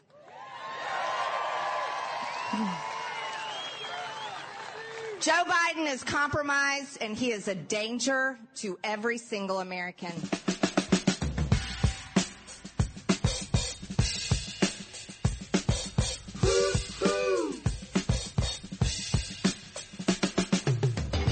This is a story about Billy Joe and Bobby Sue. Two young lovers with nothing better to do. Got to tell you, I like Marjorie Taylor Greene more and more every day. I really do. And she's a psycho, don't get me wrong, but she was in Waco, Texas with Trump on... What? What she said made sense. That's an appropriate disclaimer. You have to squeeze that in there. That she's a psycho. She's a psycho. You have to say that. Appropriate that she was in Waco, the wacko that she is. Yeah, I know. Nut she is. But she's right. She may be a nut. She is a nut. But she's right. You've got a president about to be indicted here in New York for nonsense. And you have the sitting president involved in all kinds of real corruption, millions and millions of dollars with our enemies. And he goes on TV with his stupid aviator glasses as if everything is okay. That's Marjorie Taylor Greene's point, and she may be a psycho, she is, but she be right. Rich Lowry is the editor of the National Review, Politico, NBC, all that good stuff, and a great Monday morning guest with me. Rich, good Monday morning, buddy. How are you? Good, brother. How are you? I'm great. And again, Marjorie Taylor Greene, like her or not, what she said there, 1,000% true, yes? It's true, and she's made herself the center of the action. I mean, she was key to the whole Kevin McCarthy drama, trying to get him elected speaker. Now she's a featured speaker at Trump rallies. She's got to be on a Veep list for him. So, yeah, she's a little wacky, but she's played it pretty well. Trump's had a great couple of weeks. All those polls up anywhere between 15 and 27 points over Ron DeSantis. I'm talking about Fox News polls, Emerson polls, Quinnipiac polls. Doesn't matter. But folks that were coming along, if you will, that moved away from Trump and they were coming back, now telling a different story after the picture came out a couple of days ago of Donald Trump holding a baseball bat over the pictured frame of Alvin Bragg. And the remarks to me were, he's doing great, shut up, don't do stuff like this, you look like a maniac, that's dangerous, you got people in the blah, blah, blah. And I didn't react the same exact way because I really despise Alvin Bragg, and I'll never be sympathetic to Alvin Bragg ever. But are some of those people right? Yeah, there are a number of things he said I wouldn't say, but look, this is his approach. You know, when he said he was going to get arrested on Tuesday last weekend, it clearly he wasn't sure about that. It was just a grenade over the parapet to kind of soften up Bragg, to drive attention to these issues and heighten emotions. And then it's just like a Bruce Lee style hail of fists. You know, whatever he's got, he's going to use. And every day this doesn't happen, I think it's likelier that it doesn't happen at all. And then he'll get to claim victory. And I think he's in a win-win situation. He gets indicted. He'll be a martyr for a lot of Republicans, and it'll drive support towards him. He doesn't get indicted, it'll be a sign of how strong he was, and he beat this back and drive a lot of Republicans to him. So this is a good period for him. That rally, thousands of people. And this is the thing. I mean, he's the ultimate showman. There's going to be no other candidate who's going to buzz his crowd with a jet while the speakers are blaring Danger Zone from Top Gun, right? It's just not going to happen. That's the quality he brings to the race that no one else can match. I mean, even Ron DeSantis, Thursday night with Piers Morgan, had a couple of opportunities to throw some haymakers, and instead he went with the little jabs, little right jab, little left jab, did not go with the money shot. And people are saying, well, listen, Ronnie, you got to get to the point at some point where you fire back in a big way because Trump been kicking your ass for months, and eventually he's going to knock you out. So at some point, Ron has to get a lot nastier if he's going to compete, because right now he's not competing. Now, he's not running yet. I get that. It's not official. Maybe that changes when he officially runs. But at some point, DeSantis has to get tougher. Yeah, and I thought that the notable thing about Piers Morgan interview is a little bit of a crack because DeSantis' approach all along was like, I'm not going to engage, and then engaged a little bit. You know, as you say, he didn't fully engage, but he kind of engaged. Yeah. So it shows that Trump moved him. I still think he's got to basically stick with his approach. Nose down here in Florida. We're going to do this legislative session. And then the day after he announces, probably in June, do your speech, make your message whatever you want to be. And the next day, you got to just find some reason to punch Trump straight in the mouth to show that you can do it. So Trump's the odds-on favorite. I think people last week or so now are counting DeSantis out too much. I mean, he still has really favorable ratings among Republicans. He's still looking pretty strong in some polls in Iowa and New Hampshire, which matter probably more than the national polls. But there's no doubt that there's a big gorilla standing between him and the nomination. Has to find a way to wrestle him to the ground. Right, and the beauty for Donald Trump is he's had the floor the whole time. He announced November, December, I'm running again. Yep. And like you said, DeSantis is talking about some nonsense in Florida. Trump is out there talking to the country, rallies and getting people all ginned up. So he already starts way behind the eight ball, Ron DeSantis, because Donald Trump's doing his thing.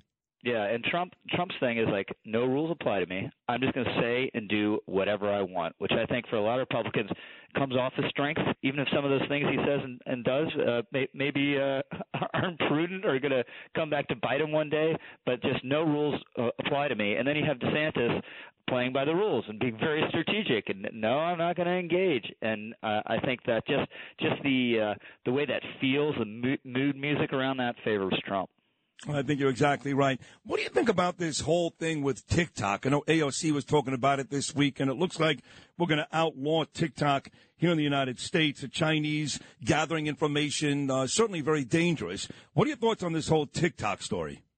I thought the testimony was pretty disastrous from the CEO last week. I mean, the problem is it's owned by a company that is part of the Chinese national security apparatus. But, you talk to kids, and they use it so much, and you say, don't you have concerns about your information? They're like, no, we don't care. We assume everyone has our information anyway, Right. So it's going to be highly unpopular among younger folks if it's actually banned. So I think Biden, is trying to do a forced sale. Maybe that'll happen. But I do think the current situation is unsustainable. Unsustainable. All right, so you expect it to change. Something is going to change. Yeah, and it's bipartisan. This is something that both sides agree is a problem. Did you see our good buddy Chuck Todd yesterday with Joe Tacopina? I thought Tacopina was marvelous. You did? Okay, because Chuck... In a lot of sense, he'll go on any show. Yeah. He's cogent. He has an answer to everything. I thought he was terrific. He's actually coming up with me in about 10 minutes, Tacopina 8:05, and... Look, Chuck and I, you know how close we are. We are good friends, as you are with Chuck. And I actually had a pretty lengthy conversation with Chuck on Friday before this Tacopina conversation. And I was surprised between you and I that he came out with that video that, the end. Yeah, the 5 years ago with Tacopina. I mean, MSNBC does that stuff. CNN, they gin up all this old stuff in an attempt to discredit the person they're interviewing. And I really thought Chuck was above that. That kind of pissed me off yesterday. I know it enraged Joe Tacopina. He's going to kill Chuck Todd coming up at 9. But he handled it wonderfully because he didn't seem like he was enraged and he was ready for it. And had a cogent answer, and that's how you win an interview like that. Well, but it's easier to win because there's no case. People like Chuck and the rest of these networks who start every show every morning, Don Lemon, Joe and Mika with, oh, my God, well, here we go, we're getting the president. They have to know there's no case here. So instead of trying to find something and try to discredit and embarrass people who are actually on the right side of the law, move on. Go to like January 6th or Mar-a-Lago or one of those or Georgia. I mean, they just can't see straight because they hate Trump so much. And so Chuck had Preet Bharara, however you say his name, on, and he couldn't say it's like a strong case, but he's like, well, let's try it, which is not the attitude you should have, dealing with someone's freedom potentially. Well, but don't forget, people may forget this. Preet was a big deal here in New York, and Trump fired him. So he's always got the hard on for Donald Trump, but that's fine. So what is what are your thoughts on Thursday, tomorrow at 9:05? The president, you ready for this, Rich? The president of the New York Yankees, Randy Levine, is set to join me. Yankees, how about that? Yankees open up Thursday in the Bronx, 4-game set. They start with interleague play against the San Francisco Giants. Injuries everywhere, pitching, all kinds of issues. Yet, most people think they'll win the AL East. What are your expectations for the Yankees 3 days before opening day in the Bronx? They got a real challenge. The Blue Jays are not to be trifled with. They're totally stacked. Delighted to see that they actually meant what they said when they said there was a competition for shortstop and the best man would win, and they actually gave the job to Anthony Volpe. Sort of surprised me. I thought that was fun. But we haven't talked about this major issue stalking the nation. Last month or so, which is the pitch clock, which I'm fervently in favor of, have advocated for probably a decade or more. Yeah. The games are totally out of control because the players are taking advantage of it. So I think you needed a pitch clock to bring it back to sanity. Yeah, I like it too. We used to have this pitcher on the Mets. He actually gave up the home run to Mark McGwire, where he broke the record, and his name was Steve Traxel. And Steve Traxel's nickname was the human rain delay because he would take like a minute between each pitch. It was brutal.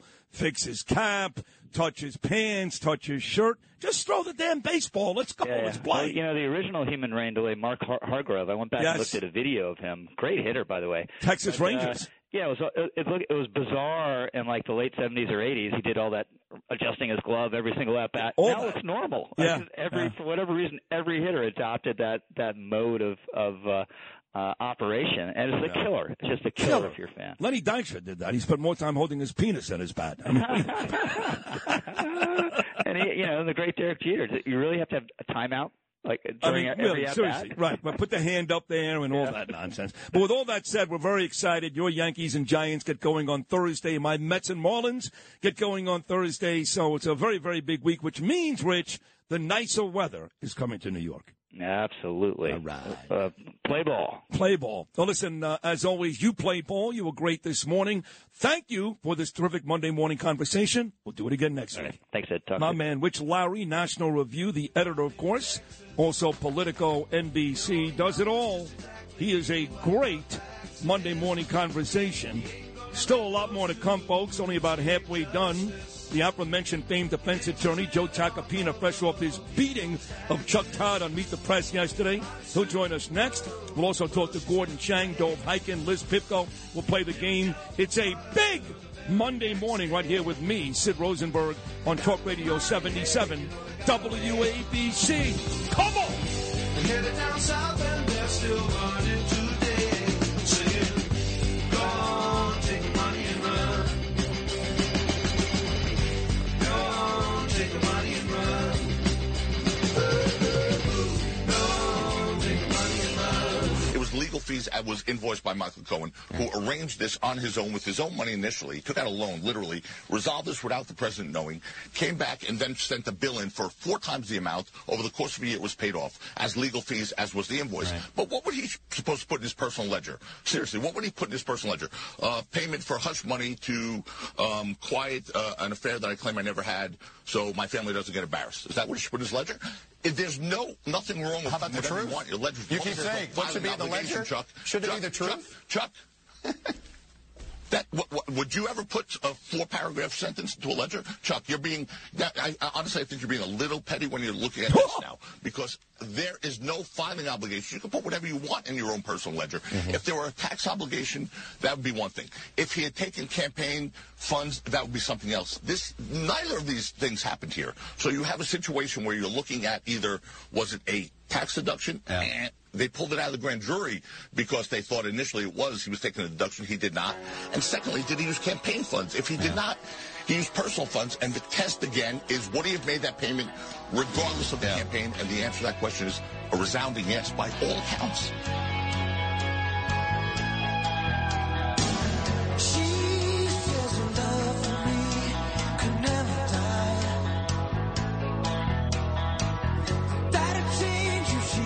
Found out about you and I. Oh, but her love was cold. Wouldn't hurt her if she didn't know. 'Cause when it gets too much, I need to feel your touch. I'm gonna run to you. That's my boy right there. famed defense attorney, number one defense attorney in the world. Friend of mine for 43 years, Joseph Tacopina, who's exploded on the scene.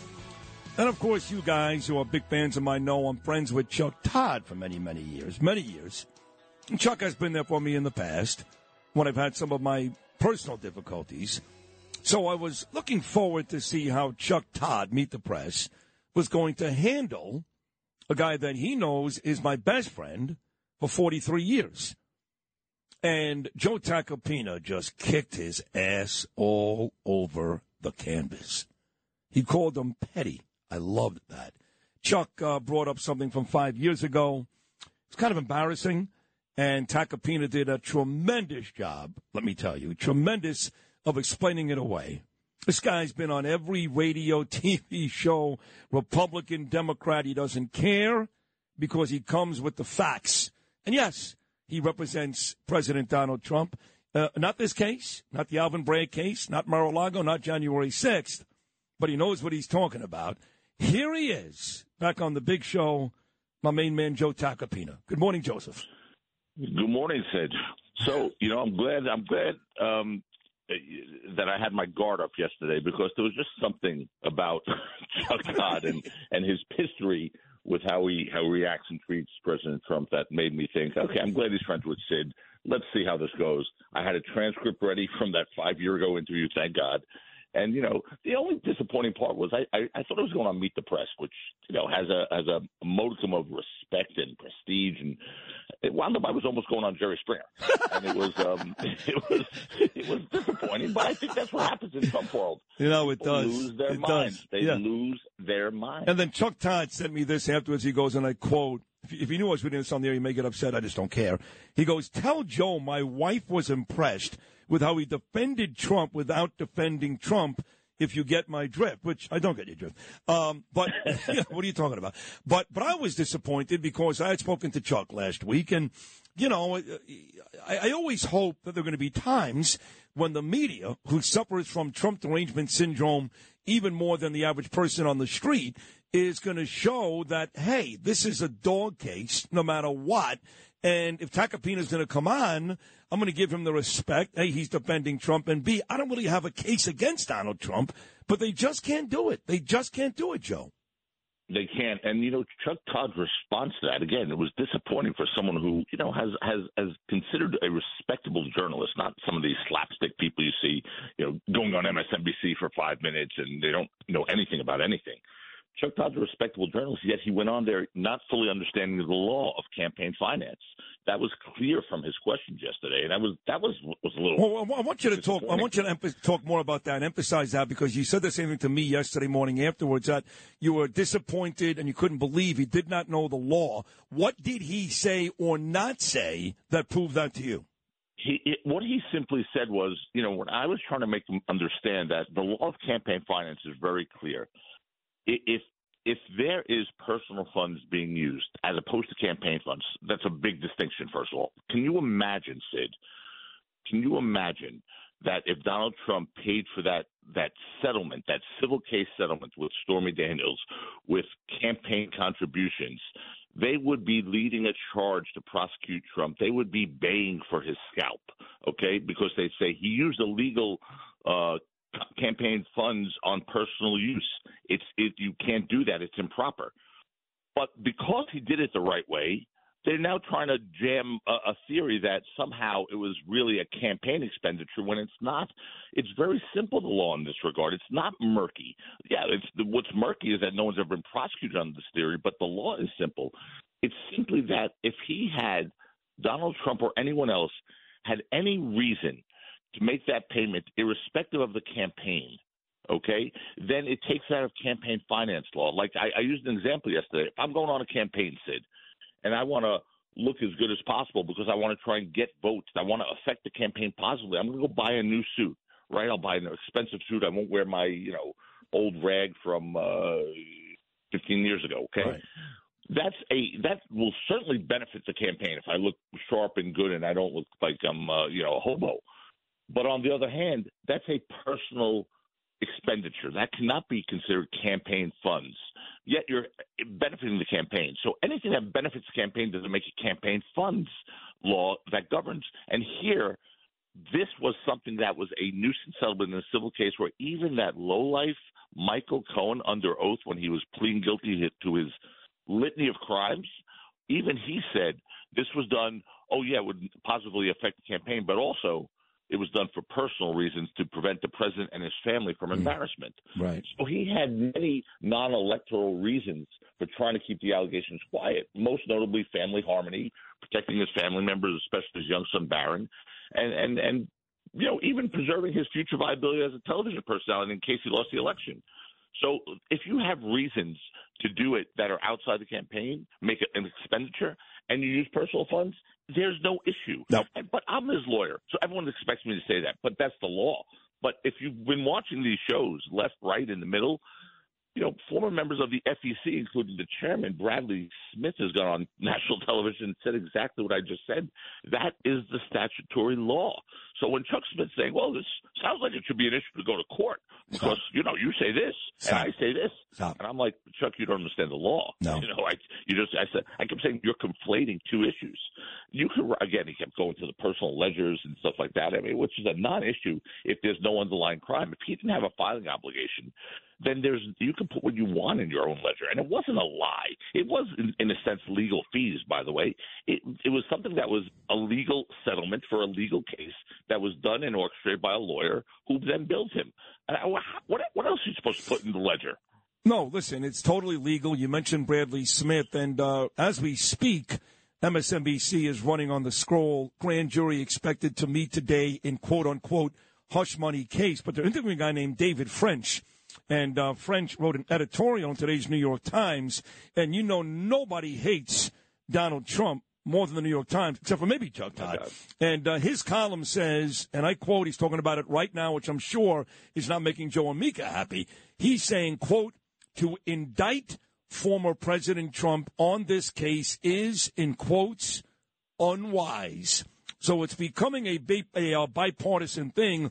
Republicans there's just no legal issue, and Democrats, they don't care about that. They're worried about the political ramifications, which can come back and bite them. So on both sides right now, people are coming to the quick realization, there's nothing here. Nothing.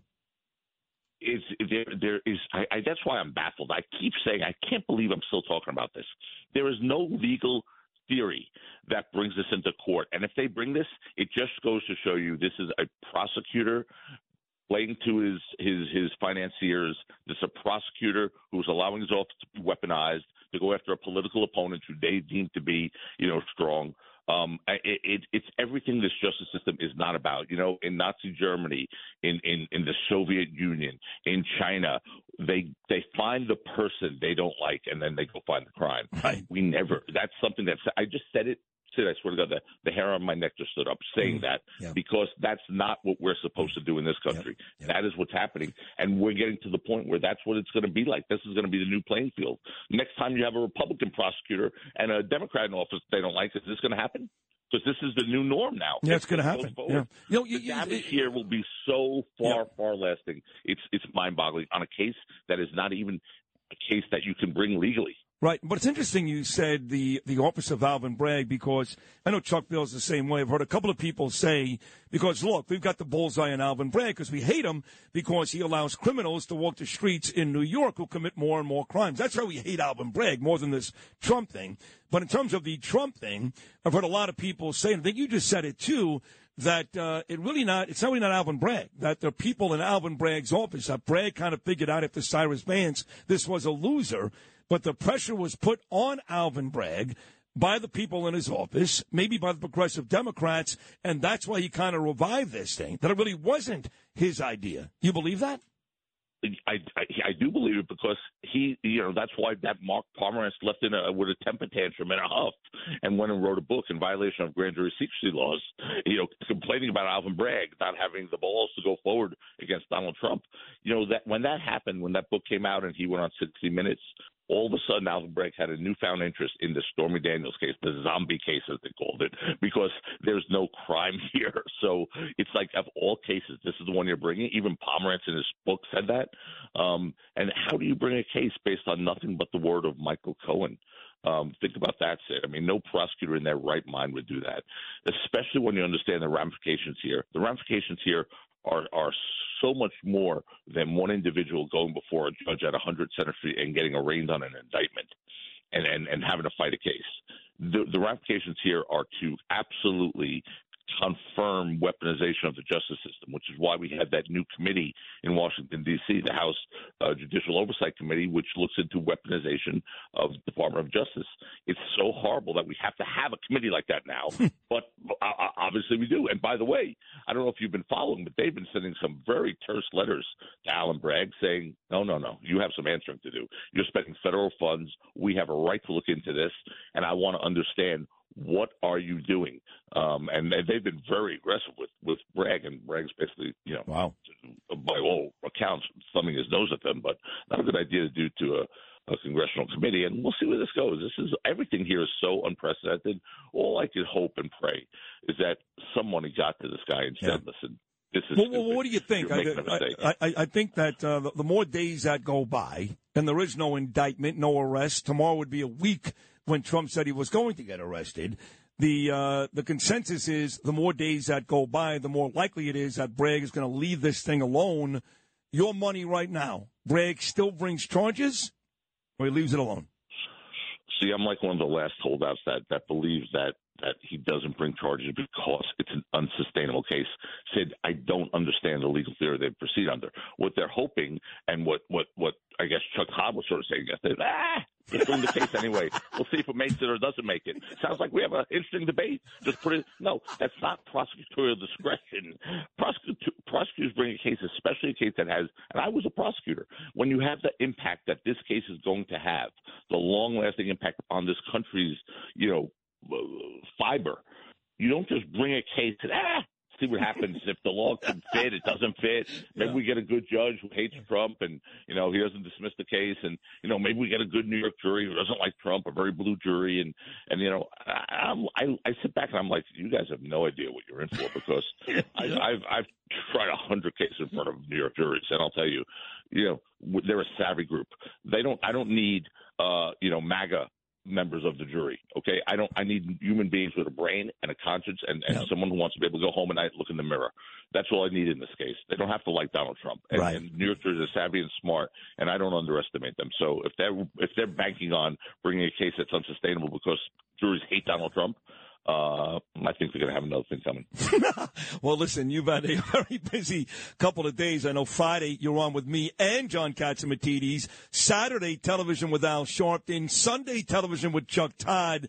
And I got to imagine President Trump's already called you 5 times this morning. It's not even 9 o'clock yet. So, correct. My wake-up call.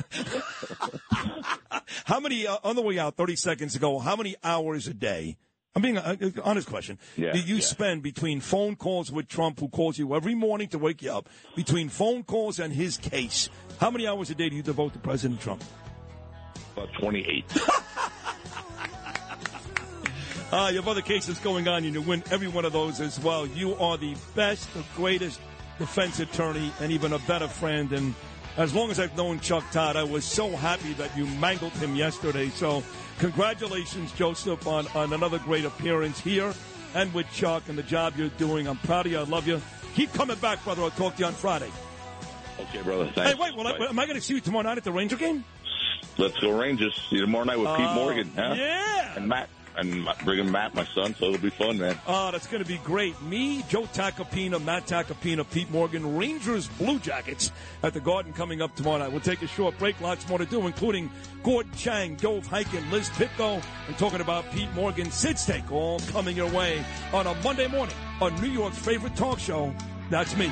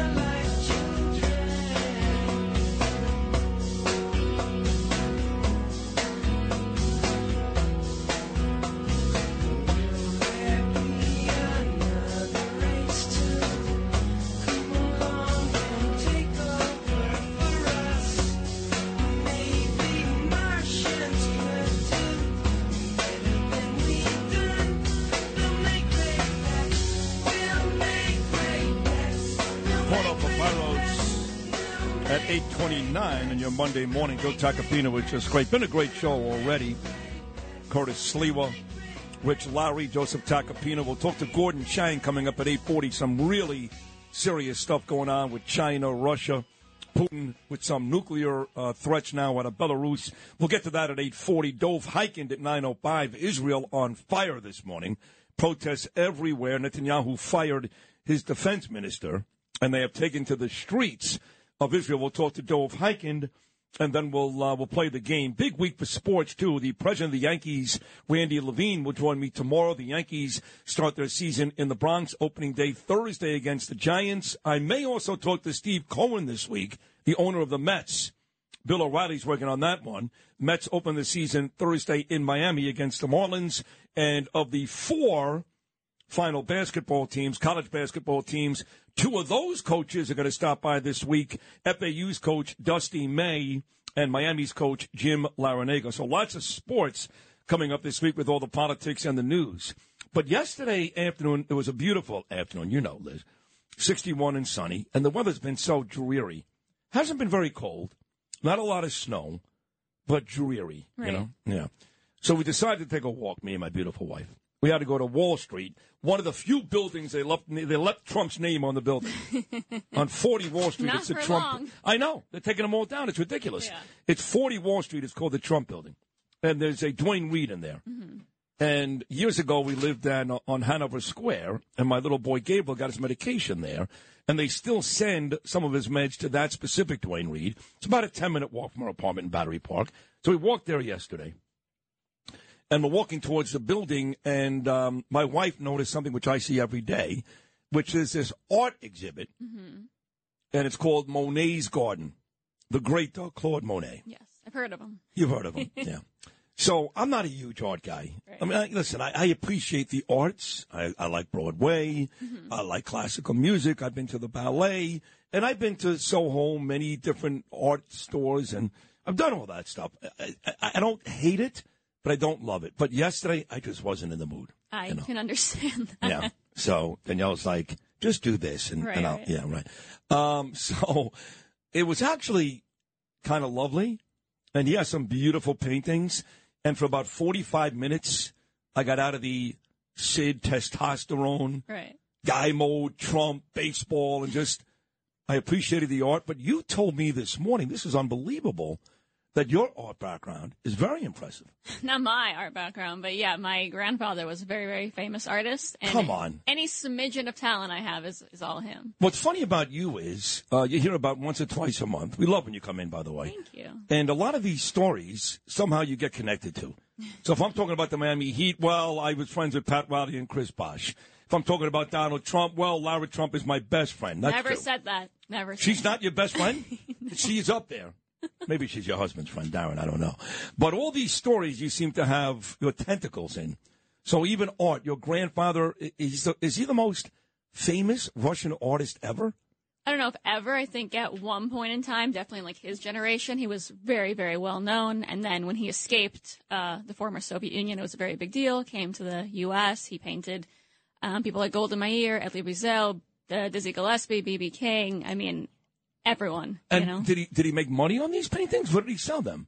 I mean, everywhere. No He kidding. didn't do another job, so he definitely had to make some money. So and he was a pretty wealthy guy, right? So he did well. He did very well. Do you have any of yeah. his paintings in your house right now in Florida? Yeah, I have a lot of his stuff. You do? To me, like, I don't think growing up I realized how big of a deal he was. So to me, it's more important. Like, I have, like, his sweater that I wear regularly. You But, do. Isn't yeah, it I have a nice lot saying, of his stuff. this is what happens. You have to die first, basically. No, the poor guy, God bless Grandpa, he's dead for 5 years. Now his art's great. Now I wear his sweater. But when he was alive, and he would really love to hear stuff like this. No, oh my God, he heard it all the time. We were very close. I You was were very named close. after his mother, so I was actually, Oh, and I'm okay. his only granddaughter, so we were very close. See, I would want the Golda Meir painting. Who has that right now? I believe it's in a museum in Israel. No, it's not. It is. It's in a museum in Israel. I think so. Yeah. So did he live in Israel too, or? No, he was just a very prominent Jewish artist. He did a lot of Jewish work, and I think he was kind of known for that because he escaped, obviously, as a proud Jew who wasn't allowed to paint what he wanted back in the Soviet Union. No kidding. Yeah. This is a very, very big deal. Thank you. I'm just finding out about this. I'm A finding new out more and story more things. every time I'm here. I know. Well, I find out I'm more and more saving 'em. things. Yeah, you have a lot more stuff out there, don't Oh, you? yeah. Oh, I think the Miami Heat stories are the ones I really want to get to. You don't know how deep that goes. no. either. Lou has a guess. Lou. Uh-oh. Let me hear it. Would Let rather me hear hear it. it from Liz. Who wouldn't? So, is your grandmother still alive? The one- Yes, she is. She is still alive. Mhm. Wow. And where does she live? They lived in Soho since they got here. And Well, that she makes lived in the sense. same He's an place. artist. Yeah, it was like a very famous artist building, I believe. And she's still there, your grandma? Yeah, she Wow. I had dinner in Soho on Saturday night at Ed's Lobster place. Have you heard of it? No, I haven't. Yeah. I made them put on Brian Kilmeade's TV show because I was on it, and the patrons are like, "Oh, my God, that's you on TV." I'm like, "No kidding. Wow, look at that. Who would have known?" I Twitter them throwing tomatoes at your face because No, Fox they News were is very on nice. TV. They were Good. very nice. I mean, I'm sure they hated Fox News. Right. And my wife was furious. I can imagine. That I had to put the TV on. But, and the sound they wouldn't put on because you had the FAU basketball game Of on. course. But it was still kind of cool to be sitting in a restaurant, pretty populated restaurant in New York Right. City, and Saturday night they had the show on. So I want a piece of your grandfather's art. How do we get that? How much do they cost, his paintings? They're not cheap. Not cheap. No. Give me like an average price. Are we talking 50,000, 100,000? Somewhere there. Maybe a little Really? more. Yeah, I really honestly don't know money. Hunter Biden charges 75,000. I know. My Who's a better grandpa had artist? nothing on Hunter Biden. Yeah. Let me tell Hunter you. Biden, I don't think ever painted Golda Meir. Never. No, I really don't even want their names in the same sentence. I know, to be honest. but he sells something solo. I know. It's It's got a to big make you deal. nauseous, right? I don't think if my grandpa was alive right now, he would love Oh, any of my this. God, no. He's No. not pleased right now. Oh watching this. boy, where's your grandfather? Is he buried here in up here in New York? Mm-hmm. Oh. Yeah. All right. Well, what's his name? Mark Kleonsky. Mark Kleonsky. Yeah. Doesn't sound Jewish, does he, Lou? Really? Sounds. I'm kidding. No. Yeah. He does sound a little Russian. Yeah, he's Polish. from Belarus, actually, which Belarus. is on the Oh, news right now. I know. He's not Putin's- happy with that either. No, he's I'm not sure. happy. No. Yeah. You sound like the listeners right now. He's rolling over in his grave. If I hear that one more time, he doesn't know what's going on. He's done. He's Oh, he finished. knows. He's at a party somewhere right now with. Who was his favorite person, your grandfather, besides your grandmother? Me, I think. Oh, you probably. Oh, Monet. He's with Monet right now. Him and Chagall, actually, I believe, Oh, were displayed in the Chagall's same place. great. He worked with him at some point. I think He worked with Chagall? I want to get the story right, but their art was displayed together. I think he was like his student or something. Get out of here. Yeah, this is all on Google, by the way, so Well, can't be well, making it up. But yeah, maybe No, he's- you wouldn't make this stuff up Maybe he's anyway. partying with Chagall. Yeah, right there now. you go. That would be I great. hope he is. Well, another very interesting story from Liz. We've got Gordon Chang and Dove Hyken coming up next. It is. Let's take a look at the clip of the day because I do like this one because now Dick Morris and I have become very. Who's friends with Dick Morris now? Well, why does that bother you? I think it's funny. It is funny. The last thing I thought would hear from Dick Morris is basically I'm built like a superhero. His eyes were fixated on me for like a good I know. 5 minutes. You were his Oreo cookie, right? That's what I heard this morning. What goes into those arms? I'd like to know. He goes, do you have time to do anything else the rest of the day? I'm like, yes, I'm doing this right now.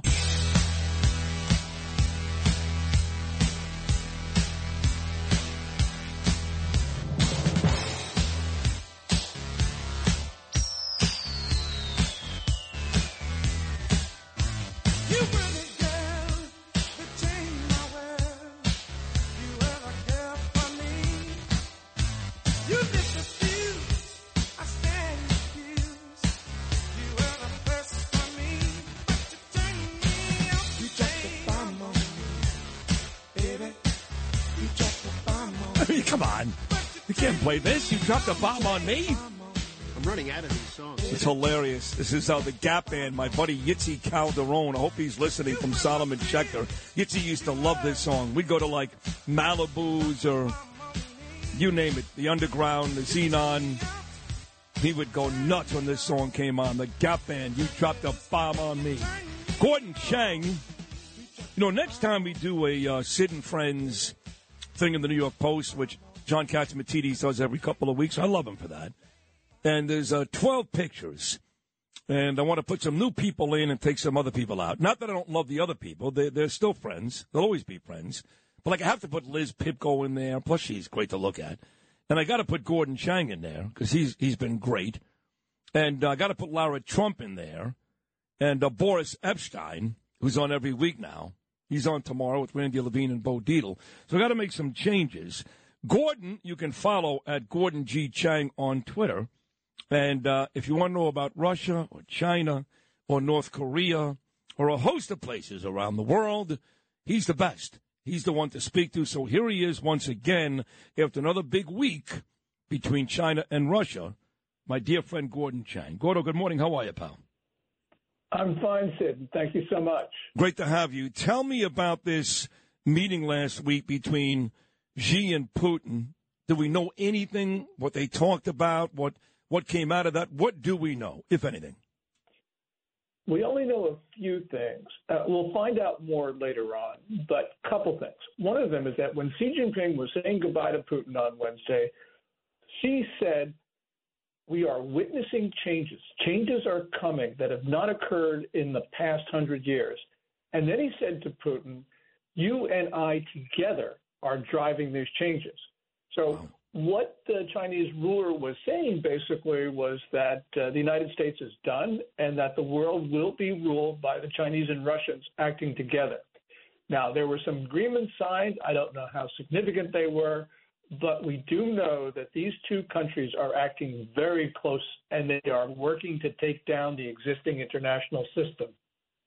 Did they at any point say America? I mean, it's easy. The inference is there. You're right. It's easy to figure that out, Gordon. But did anybody hear them utter the words United States? No, but Xi Jinping didn't have to do that because about 10 days before, he actually did say the United States. This was at the National People's Congress meeting in Beijing, where he gave a very dark speech, which he talked about the U.S. And then it was followed up on this is March 6th. March 7th, Qin Gang, the new foreign minister, then talked about conflict and coming and was mentioning the U.S. So Xi Jinping laid the groundwork at the beginning of this month. You know what's funny? Here we are, you and I, talking for seemingly months now about the danger China poses to the United States, and certainly to a certain extent Putin. I think that's exaggerated, but I'm really scared of China, not really Russia. But here's Donald Trump over the weekend saying, folks, stop, calm down with China and Russia. The real danger in the United States is right here, whether it's Joe Biden, Nancy Pelosi, Mitch McConnell. These are the people that will be the downfall of the United States before any of these other folks outside this country. Is that hyperbole or something to that, what President Trump says? Well, there's something to it, Sid. Obviously, we've got problems internally.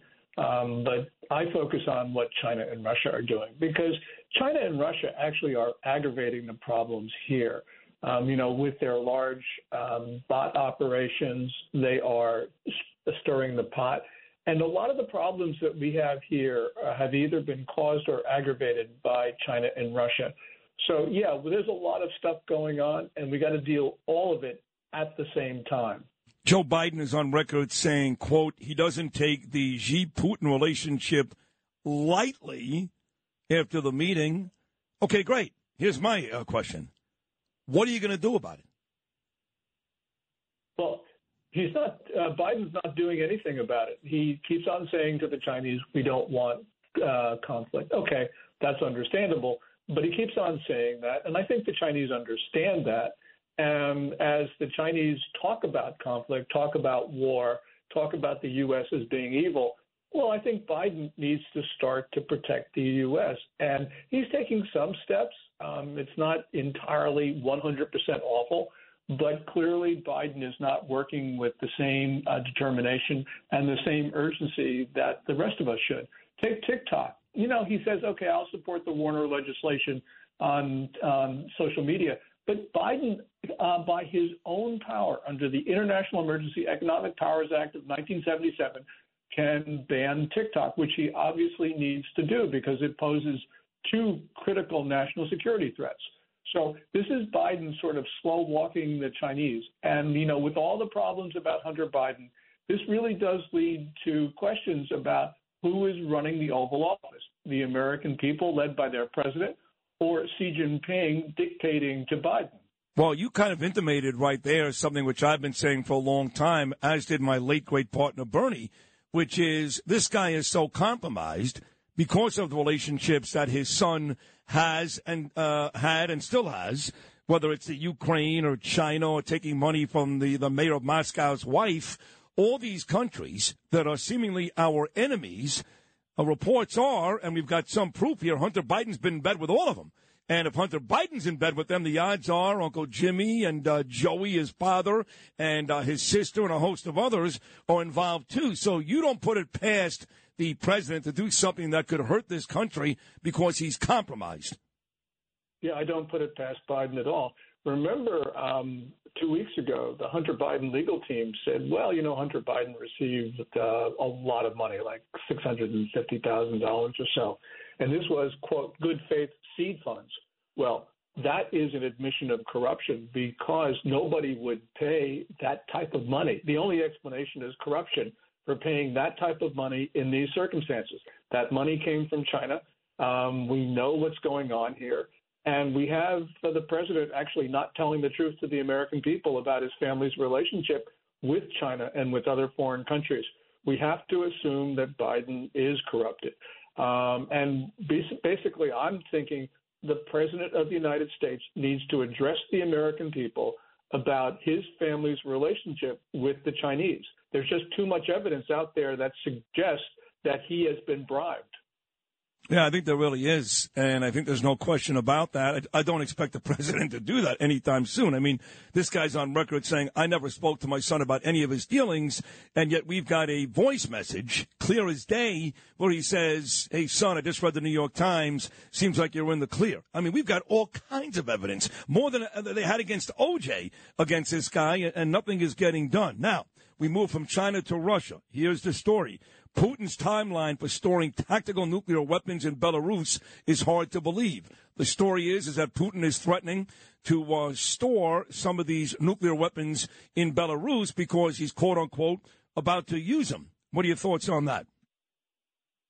Well, this is at first a blackmail move because Putin from the beginning of this war has threatened to use his nukes and obviously has moderated Biden's support for Ukraine because we're not trying to win there. We're just trying to manage the situation. And obviously the U.S. has been intimidated. Now, it's when you start to act intimidated, the Chinese and Russians then ramped up their nuke threats. And at some point, we're going to have to stand up to them because if we don't, it's going to mean that the Chinese and Russians will be actually in the United States. At some point, you have to say to the Chinese and Russians, no, stop the threats. We're not going to be intimidated. We haven't reached that point yet, and that means we're in danger. I speak to so many smart people on this show, Gordon. You may be the smartest, Gordon G. Chang on Twitter. People much smarter than me, much smarter, including Peter King.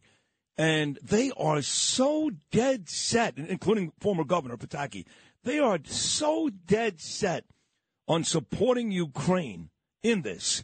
And they don't care how long it takes, but you just said it. We are clearly not interested in helping them win because we've got the weaponry. We've got what they need to get it done, and we just keep kind of dragging along, a couple of $100 billion there, I mean, it's clear. It's clear we are not interested in them winning. They're going to drag this out forever, Zelensky, because he just wants the money and the attention. How do smart people not realize that?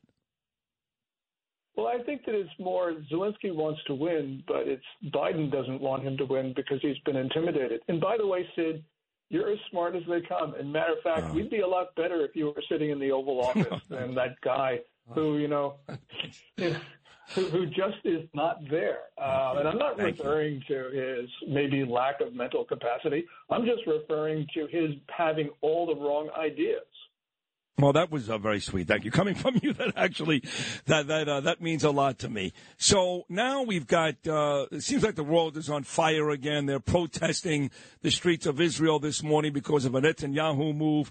I know they're also protesting in France. They're also protesting in Germany this morning. We've got all these issues with the Ukraine and Russia and China. I know the little guy in North Korea is going to get something done here sometime soon.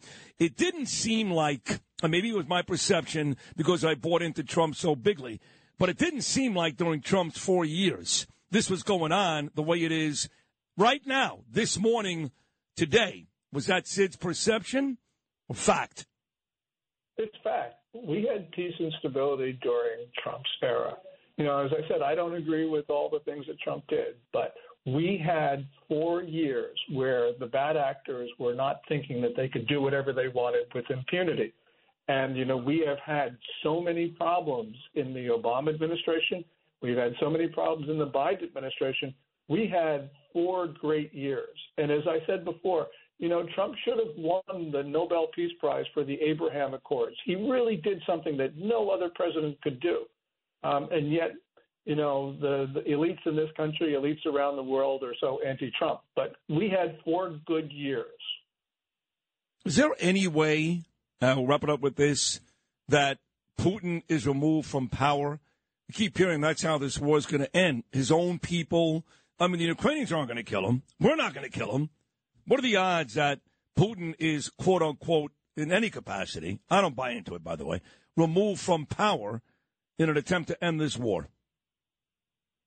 Oh, I'd say that right now they're maybe somewhere between 15 to 20%. That's higher than I think, not really. Impossible, but not really likely. Not really likely. So, again, I know it's not a football game, much harder to predict, right? It's not 4 quarters and 3 hours.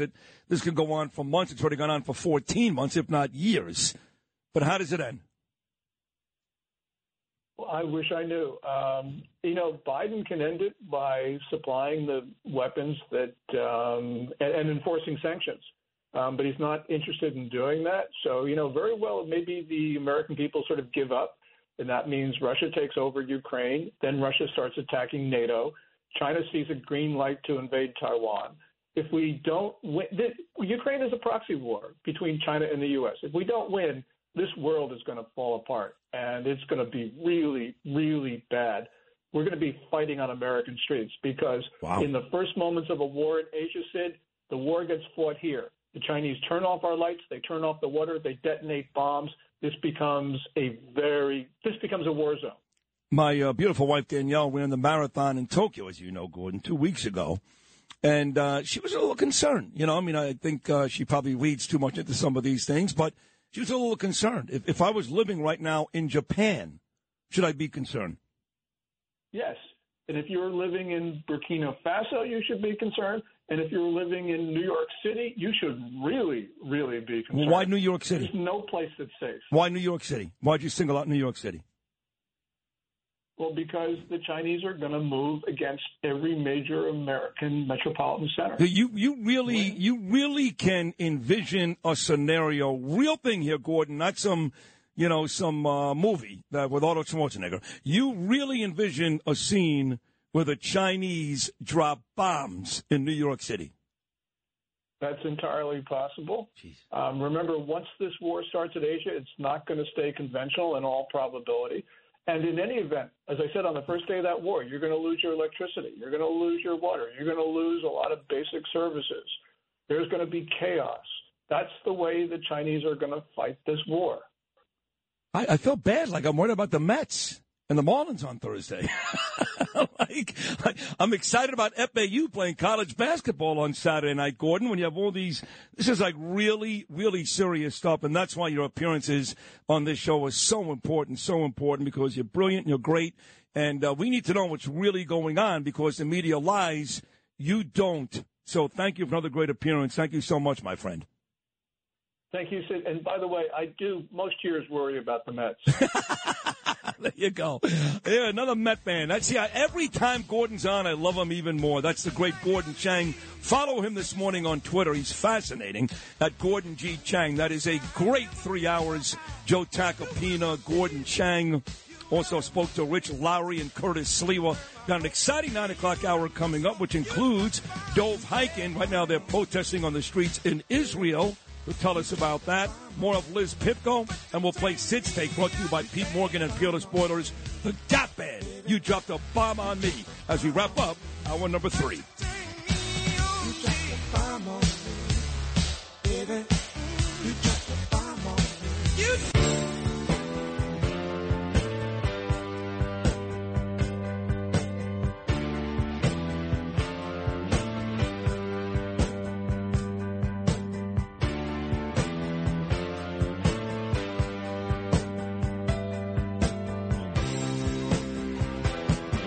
There must be some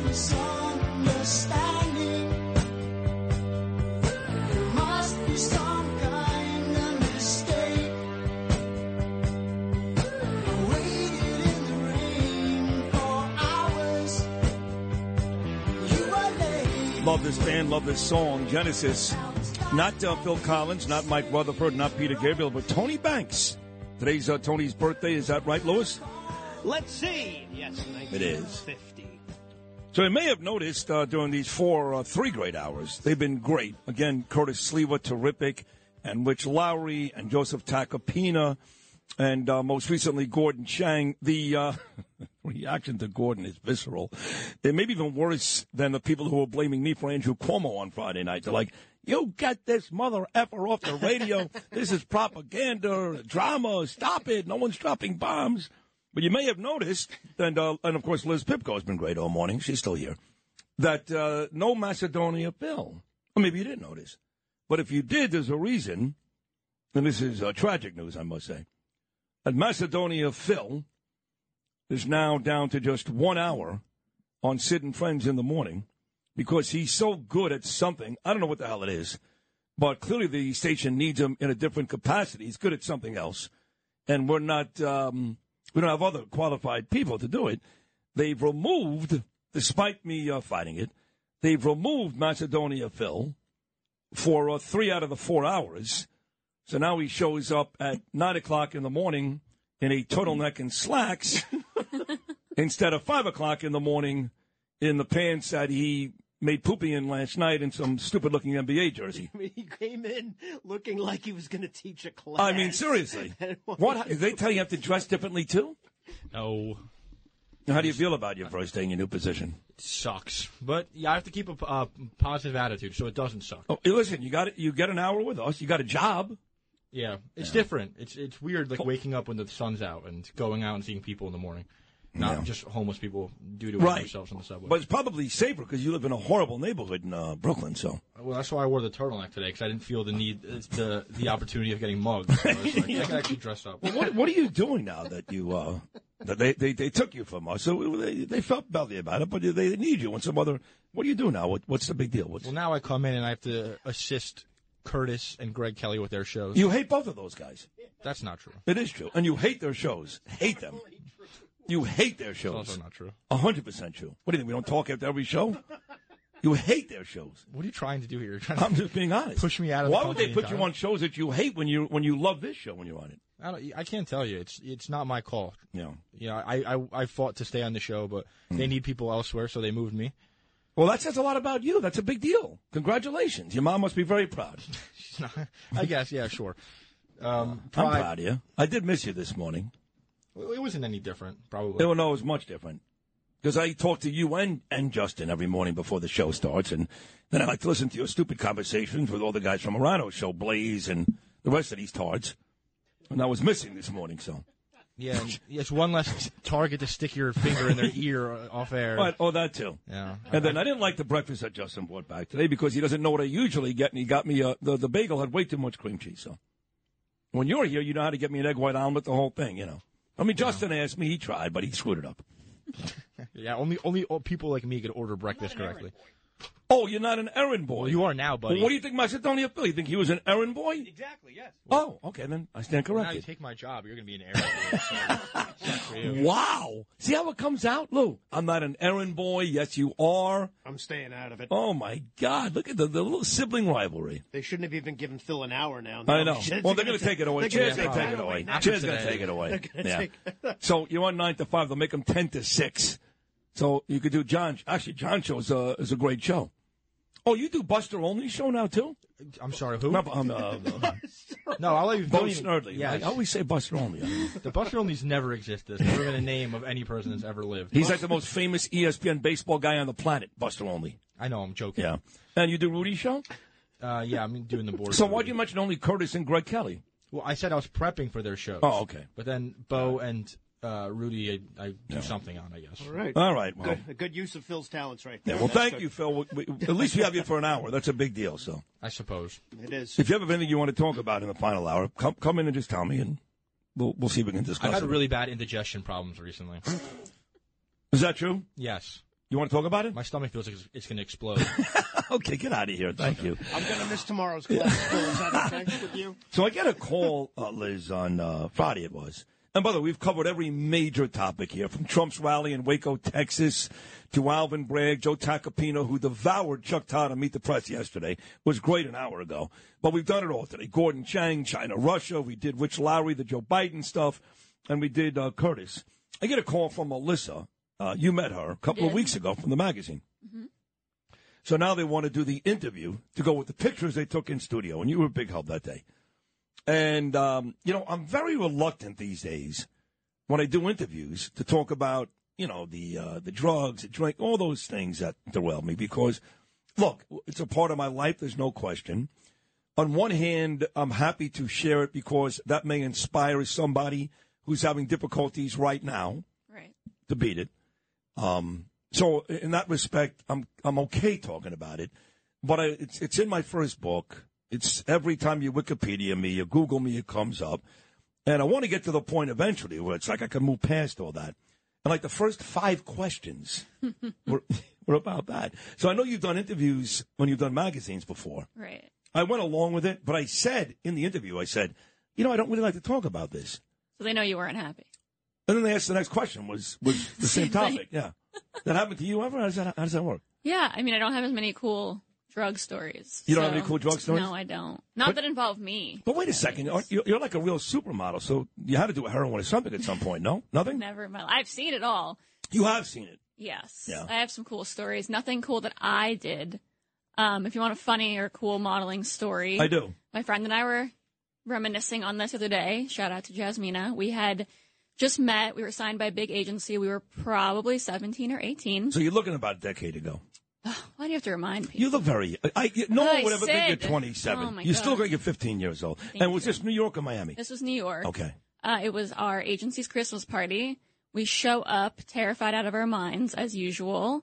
Because these guys in this business, they're like pariahs. They're horrible people. I think it was more so it was a big agency, lot like famous models, and she and I were like newbies. Oh, we you were were intimidated. teenagers. Sure, right. sure. It's Is she very obviously- pretty? She's very pretty, yes. Okay. It's obviously in a nightclub, even though we're 17, 18 years old. Really? Yes. Like Marquee, one of those places in the city? One of those, yes. Yeah. We walk in, and it says, and you know those like inflatable giant balloon letters? It says black panties on the wall, and both of us are like, what the hell It says black does that panties. mean? Black panties. And Right. we're like, what on earth could that mean? Yeah. So we're enjoying our adult life, our night with people much older than us. Yeah. And then I want to say 2 hours in, we notice R. Kelly rolls in. R. Kelly. With some friends of his. We realized Black Panties was the name of his album he had just released. And No kidding. Our agency threw a Christmas party with a lot of our teenage models, including myself and Jasmina, which was set to turn into R. Kelly's album release party. Oh, my God. Yeah. So did you actually make the album cover? No, God, no. Oh, thank God Can for you that. imagine? Oh, my God. He's No, like but- he's like a predator, this guy. Right. So apparently they thought it was a good idea for him to celebrate his album release with a bunch of underage models in New York City. Right. But he didn't know that. I am sure. Yeah, no, I'm only kidding, obviously. They were all pretty in on I it. mean, it wasn't like they said to you before, make sure you wear black panties. Because at some point when R. Kelly arrives, everybody's getting stripping down to their black panties. Yeah, it would have been more and like, that's the picture. make sure you wear no panties Right. or whatever it is. Yeah. Yeah. No, Wow. they did not warn us. And I don't think in the moment we realized what the hell was going on. But now looking back a few Well, back then you years probably later, thought it was cool. Like R. Kelly was a big deal. It was. I didn't know why he was at this club. Yeah, with a it bunch seemed of kinda us weird. Yeah. Who were 17 years old, or why we were invited to this in the first place. Did you make the cover of that magazine? No. Which magazine? Whatever magazine R. Kelly was doing that night. You It didn't was make- his album release for his, His- music. okay, so yeah. there was no magazine Nothing that to night. do with Got it. modeling. No, Got it. just him celebrating his album with some celebrities who I will not mention, and a bunch of underage models. Wow. Yeah. How about that? It's a weird world, that modeling world. It really is. It's a lot. It's a lot, yeah. Yeah. And, a lot of the girls who do it, they never get better. I don't know what happens. I don't know if every one of them is I don't know, between the way they tell you to eat. Right. The drugs. You mean to not eat. Not the way eat. to tell you Right. not to eat. Right. I mean, to be honest, you're in very good shape, but you don't eat much throughout the day. I mean, you don't even eat before noon. No, I And is that not. because was that the modeling side that taught you that? Do you feel better when you do that? Why do you do that? I was actually a competitive figure skater growing up too. So between the agents and the coaches, I was very much inspired to not eat. It sounds as a young horrible. person. Yeah. Actually, at my agency, I remember. Why don't they just send people like Chris Farley or Belushi to these people. I mean, forget about I remember my agent Duke. telling me to eat paper when I was hungry. Oh, just stop it now. Swear to God, because Eat you don't paper? get calories, then you'll feel full. Paper has no calories? Apparently not. So did you do it? I did not do it. You did do it, No, didn't you? I didn't. Yes, you did. No, Be I honest. swear. Now it makes sense, but there's loose leaf paper all over your house. Everywhere. Could you imagine that Lewis eat paper? Yeah, or maybe tissues, things like that. You know, I don't understand that. I never, for me, Yeah. this is just Sid Rosenberg. A woman needs to be curvy, Right. needs to have a figure. Mhm. I don't understand why they want these women so skinny. They look like little boys. Yeah, we're supposed to be, I think I said this before, clothing hangers. Yeah, but why? What's attractive about that? You're asking the And wrong then person. what happens is you all get crazy. I mean, you're crazy to begin with. Women. Right, you're telling me. Yeah. And then it gets worse. And then when you get older, it gets even worse. Mm-hmm. Then you start going, you get 19,000 different facelifts and boob jobs. And I mean, it never ends for you poor people. That is fair, yeah. Yeah. You're painting my future really nicely. I am, aren't I? Yeah, Can't wait. Yeah. Well, it is what it is. It's stupid. Guys don't want that. No, guys don't want that. No. Yeah, you're What right if you about look that. at healthy. Right, they want somebody healthy. Exactly right. 1-800-848-WABC, 1-800-848-9222. Now, Melania, for example, Mm-hmm. Donald Trump's wife, she's beautiful. She is. And she's a supermodel, but she's not a stick figure, right? No, I don't think. I think she was like one of those who like had boobs and like was known for being like a sex symbol. Right, more than Right. like a magazine. hanger, yeah. But she never graced the cover of any magazine when she was First Lady. That's true. And it took Jill Biden 2 weeks to get on the cover of, Yes. of one of those famous magazines. Although she right? had already been on Vogue as Donald Trump's wife. Who had? Melania. okay. Right. So she didn't really need, the help that comes with the White House. She already did it. Right. Yeah. That's true. Okay, but it seemed odd. If you see her, it's definitely Right, odd. big difference, yes. Right. We're going to talk to Dov Hikind. He is live. Well, he's not live in Israel this morning. I think he's back in New York, but he's here to talk about all the protests. And right now, Israel is on fire. Netanyahu decided to fire the defense minister, and that has caused the people to take to the streets in Israel, becoming a very, very big deal. And it's not just Israel. I mean, they've got protests right now on the streets in France, in Germany. We talked to Gordon Chang about what's going on in places like Russia, China, North Korea. When I asked him if people in Japan should be nervous, he said yes. I mean, it is just, the world is on fire. And if you pay attention to foreign policy and things going on outside the U.S., not that there aren't a million issues inside the U.S., but outside the U.S., then you come to the quick realization that, my God, what a difference between Donald Trump and Joe Biden. I mean, night and day. Night and day. We had none of these issues. None of them. None. Hopefully that's Trump makes that point clear in his attempt to get reelected. 1-800-848-WABC, 1-800-848-9222. We'll play Sid's Take. We'll talk to Dov Hikind. What is going on in Israel this morning? This epic Monday morning show continues with New York's favorite talk show, Sid and Friends in the Morning, Talk Radio 77, WABC.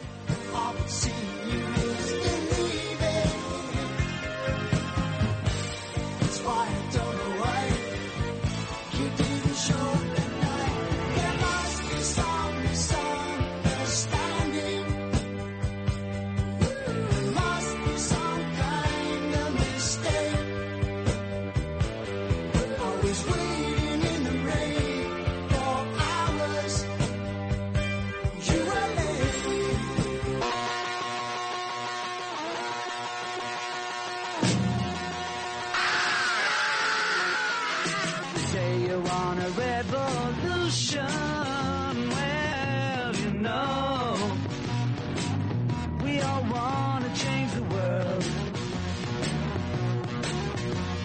You tell me that it's evolution, well, you know, we all want to change the world.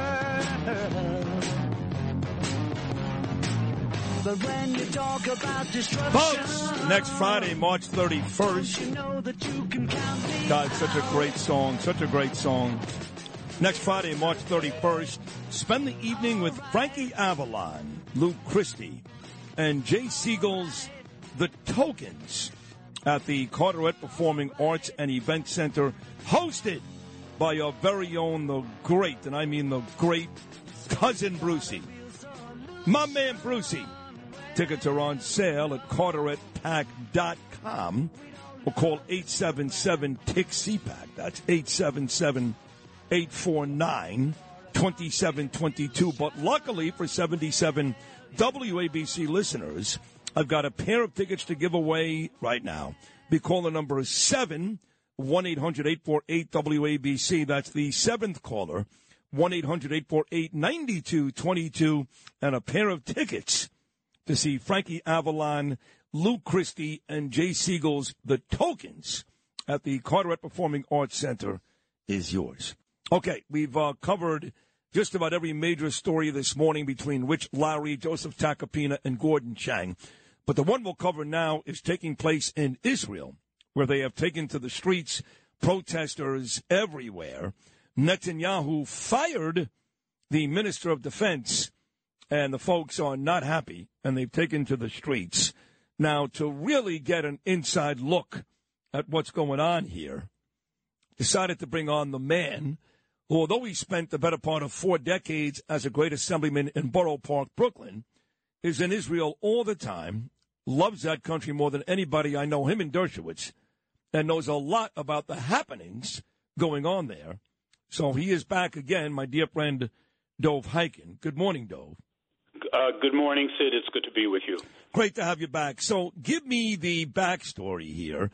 Netanyahu fires the Prime Minister of Defense. I need to know why he did it. And then being that Netanyahu was so popular, at least I thought he was, with the Israelis, why are they so angry?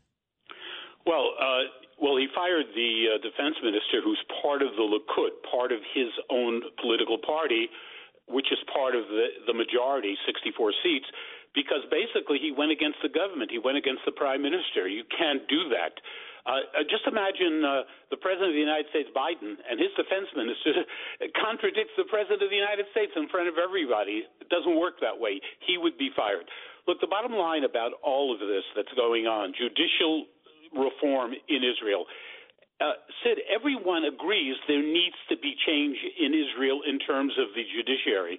The way that things work in Israel, the Supreme Court in Israel, I just got to tell you, can nullify any appointment that the government makes, can intervene in military affairs, can nullify any decision by the parliament. By the way, the way you get on the Supreme Court is that other judges choose you to be on the Supreme Court. You don't have any of the checks and balances that we have in the United States. So, elections have consequences. The political right won the election. They're in charge. Now, could they have done it a little better? Could there have been more discussion? I would have hoped there would have been. There wasn't. But the bottom line is that change needs to happen in Israel. Let me also point out, I don't think when you look at Prime Minister Netanyahu, the media in Israel, which is basically very much to the left, if you think Trump had a problem with the American media being slanted, double standards, the way they treated him and the way they still treat him, I mean, you cannot imagine the way Netanyahu was treated. They hate him with a passion.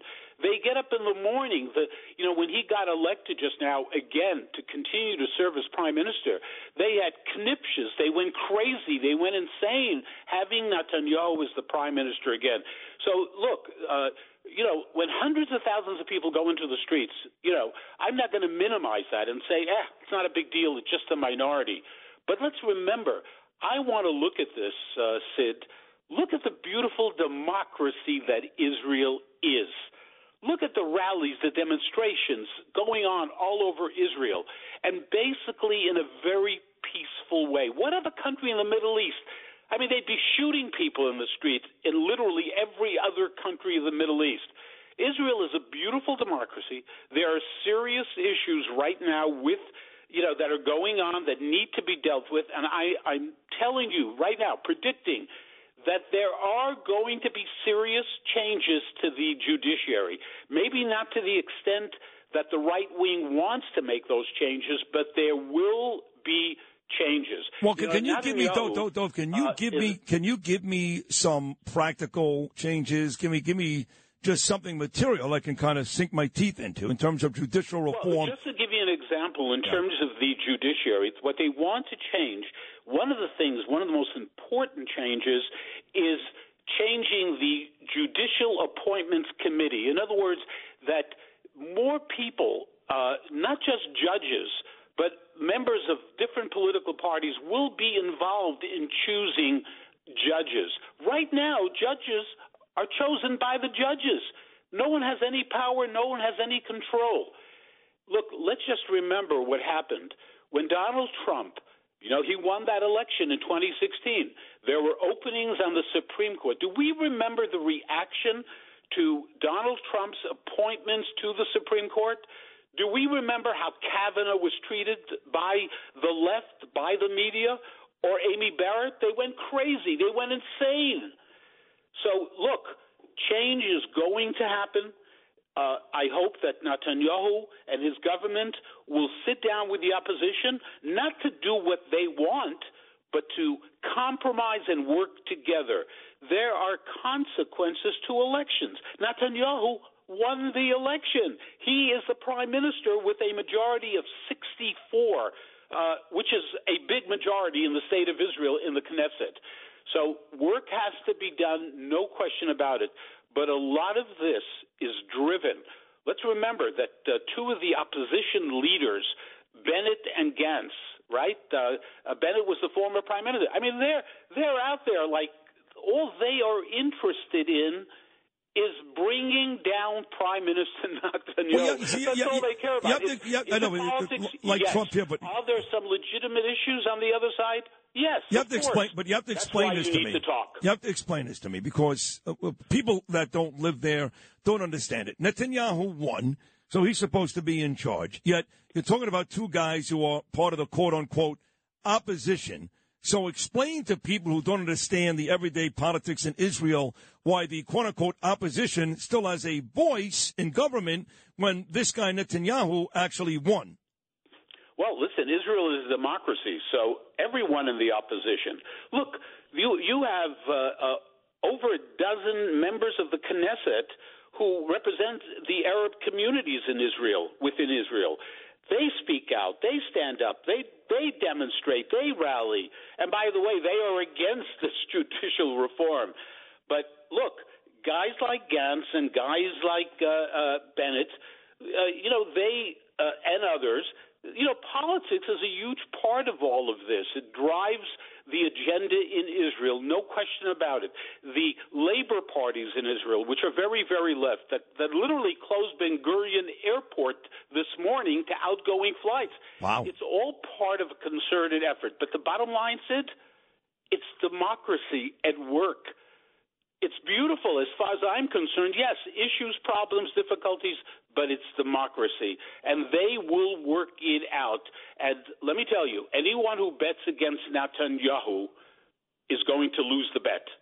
I feel like the media is already betting against him. I'm just watching out of the corner of my eye this morning, CNN, MSNBC. They're like, oh, this Netanyahu, look what he's caused. Look what he's done. Am I right about that? Yeah, of course, Sid. CNN, are you kidding me?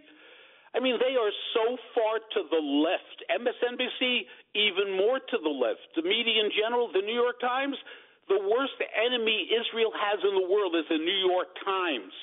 So you'll never get anything fair out of the New York Times when it comes to Bibi Netanyahu.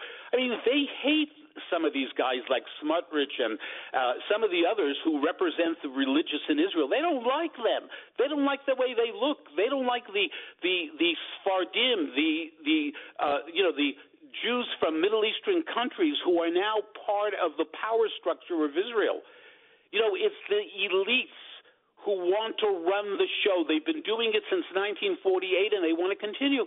And all we're saying is, hey, baby, it's called democracy.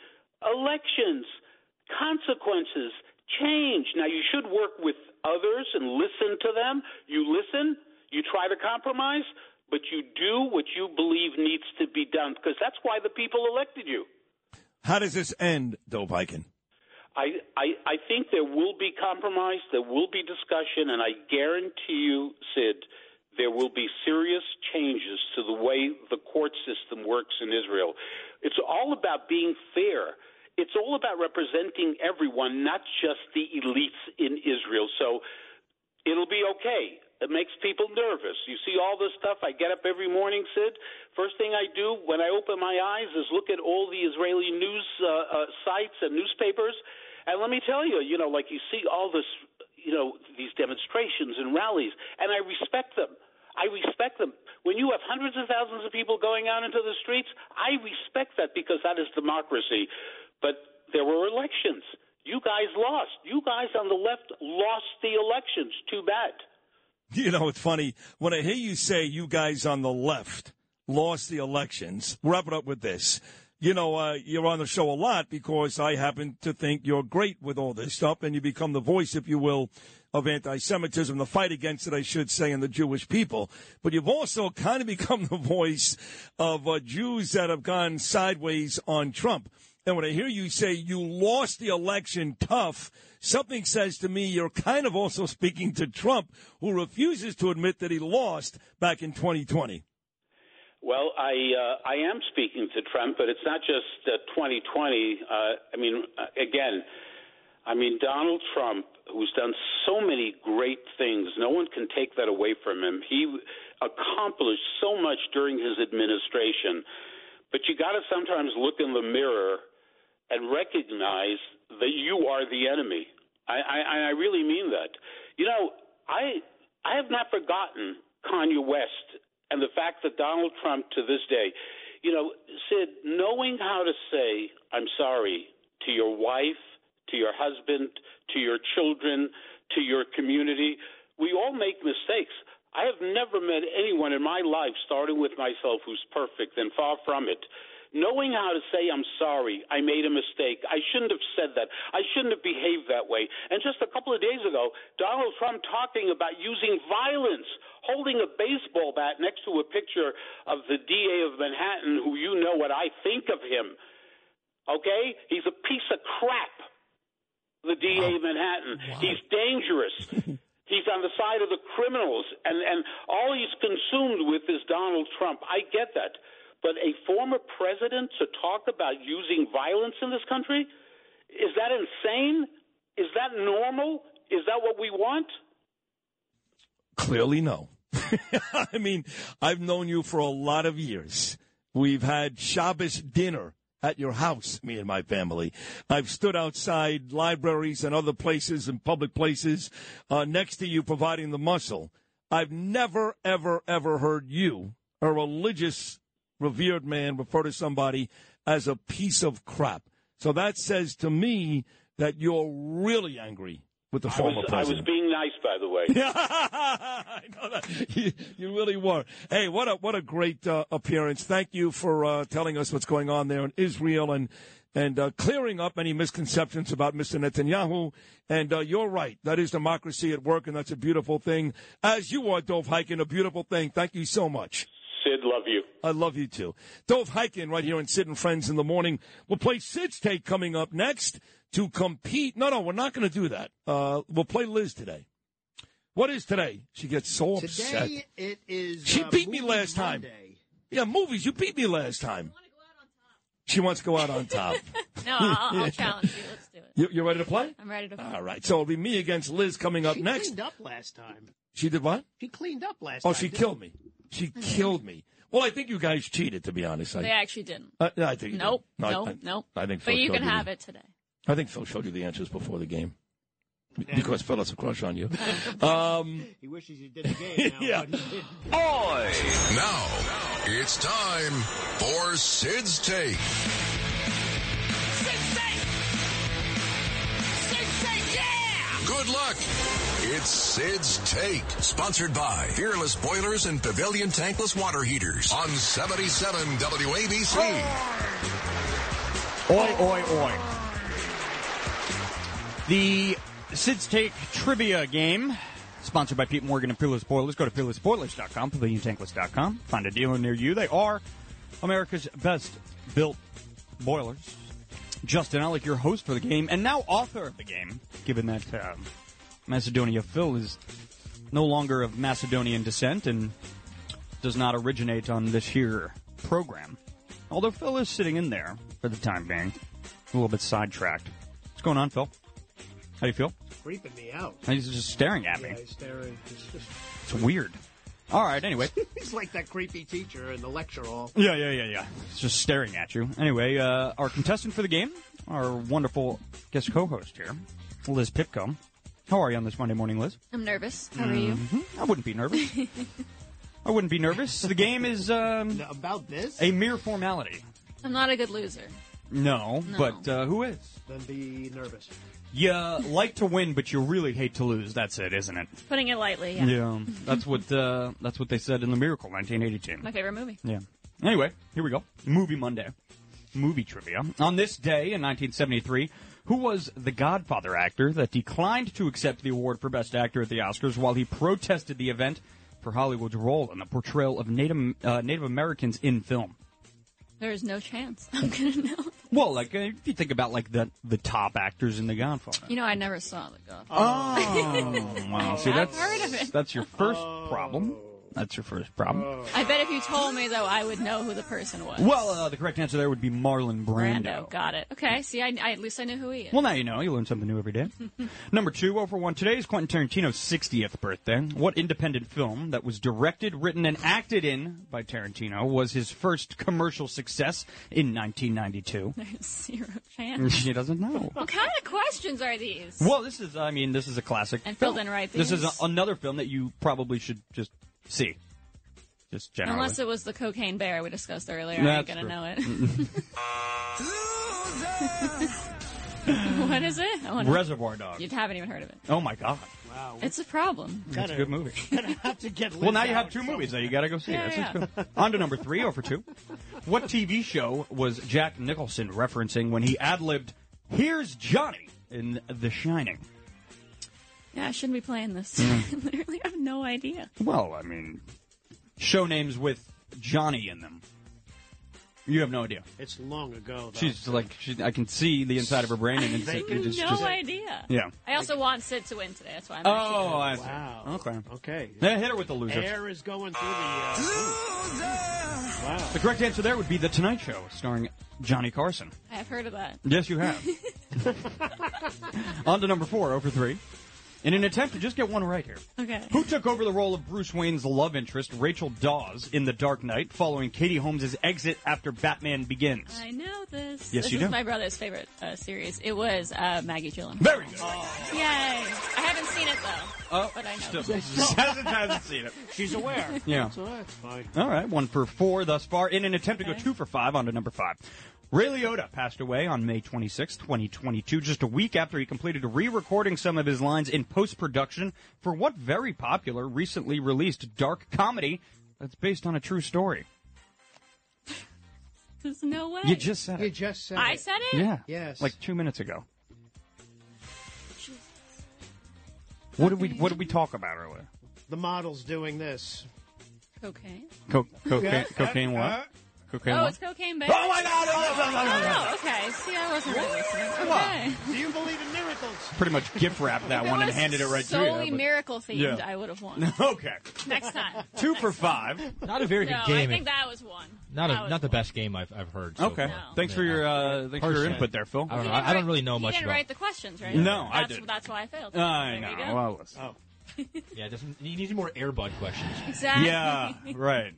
Totally. That's what we're missing. In high school, Chris Bosch once said... That would have been great. God.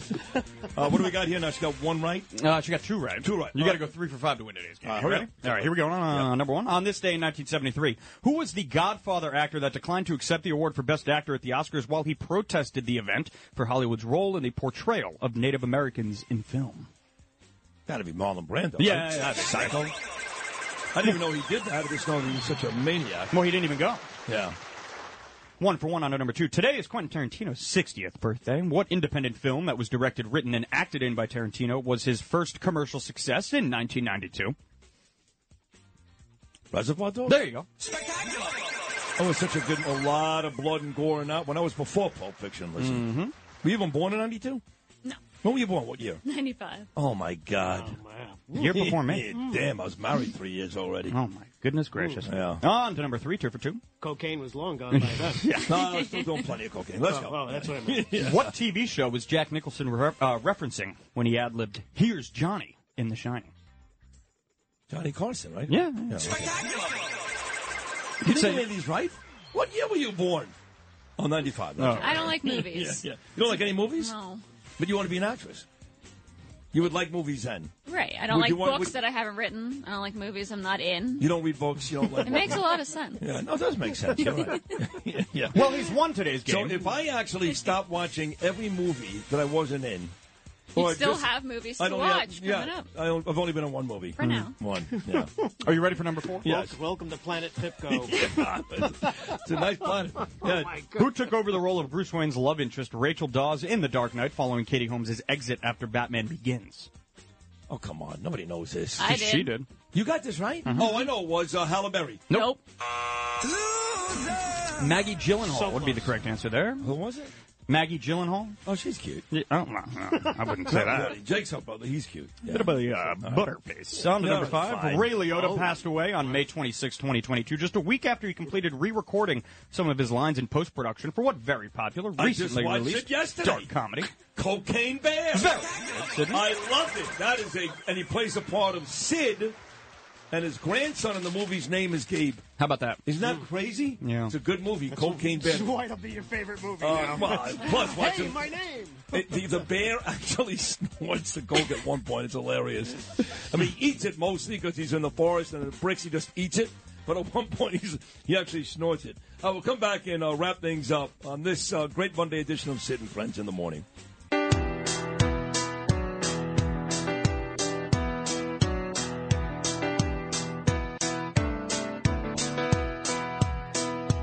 Just as I thought it was going all right, I found out I'm wrong when I thought it was right. It's always the same. More Phil Collins and Genesis on Tony Banks' birthday. Wrapping up. There's a nice message from Lori. Lori sells a whole bunch of real estate out there in New Jersey. She goes, hilarious show today. Awesome job from Lori. And Bob Cornicelli put up a nice little Instagram post where he referred to you and I, Liz Pipko, as two great Americans. That's the nicest thing anyone's ever called me. Is that right? Would that be the best compliment ever, a great American? Hands down, yeah. Really? Really, I'm crazy like that. You'd rather be called a great American than hot? Yes. I wouldn't. I mean, you want to combine them. Well, yeah, Great if hot you're a hot American American, would be phenomenal. yeah, but we all can't be like Sid. He's Well, both. Exactly, That's it. Right. exactly. don't hold it against me. I got If you had an accident, trust Gabo Law, personal injury and medical malpractice attorneys with decades of experience who will provide the attention you deserve and deliver the best possible results in the shortest amount of time. Gabo Law has recovered millions for their clients, and they will be able to help you. But don't take our word for it. Read their 5-star reviews from former clients on Google, Avo, and Facebook. Call Gabo Law today, 800-560-0214 for a free consultation, or email them at info@gabolaw.com. That's GABO law.com. Gabo Law, where winning is no accident.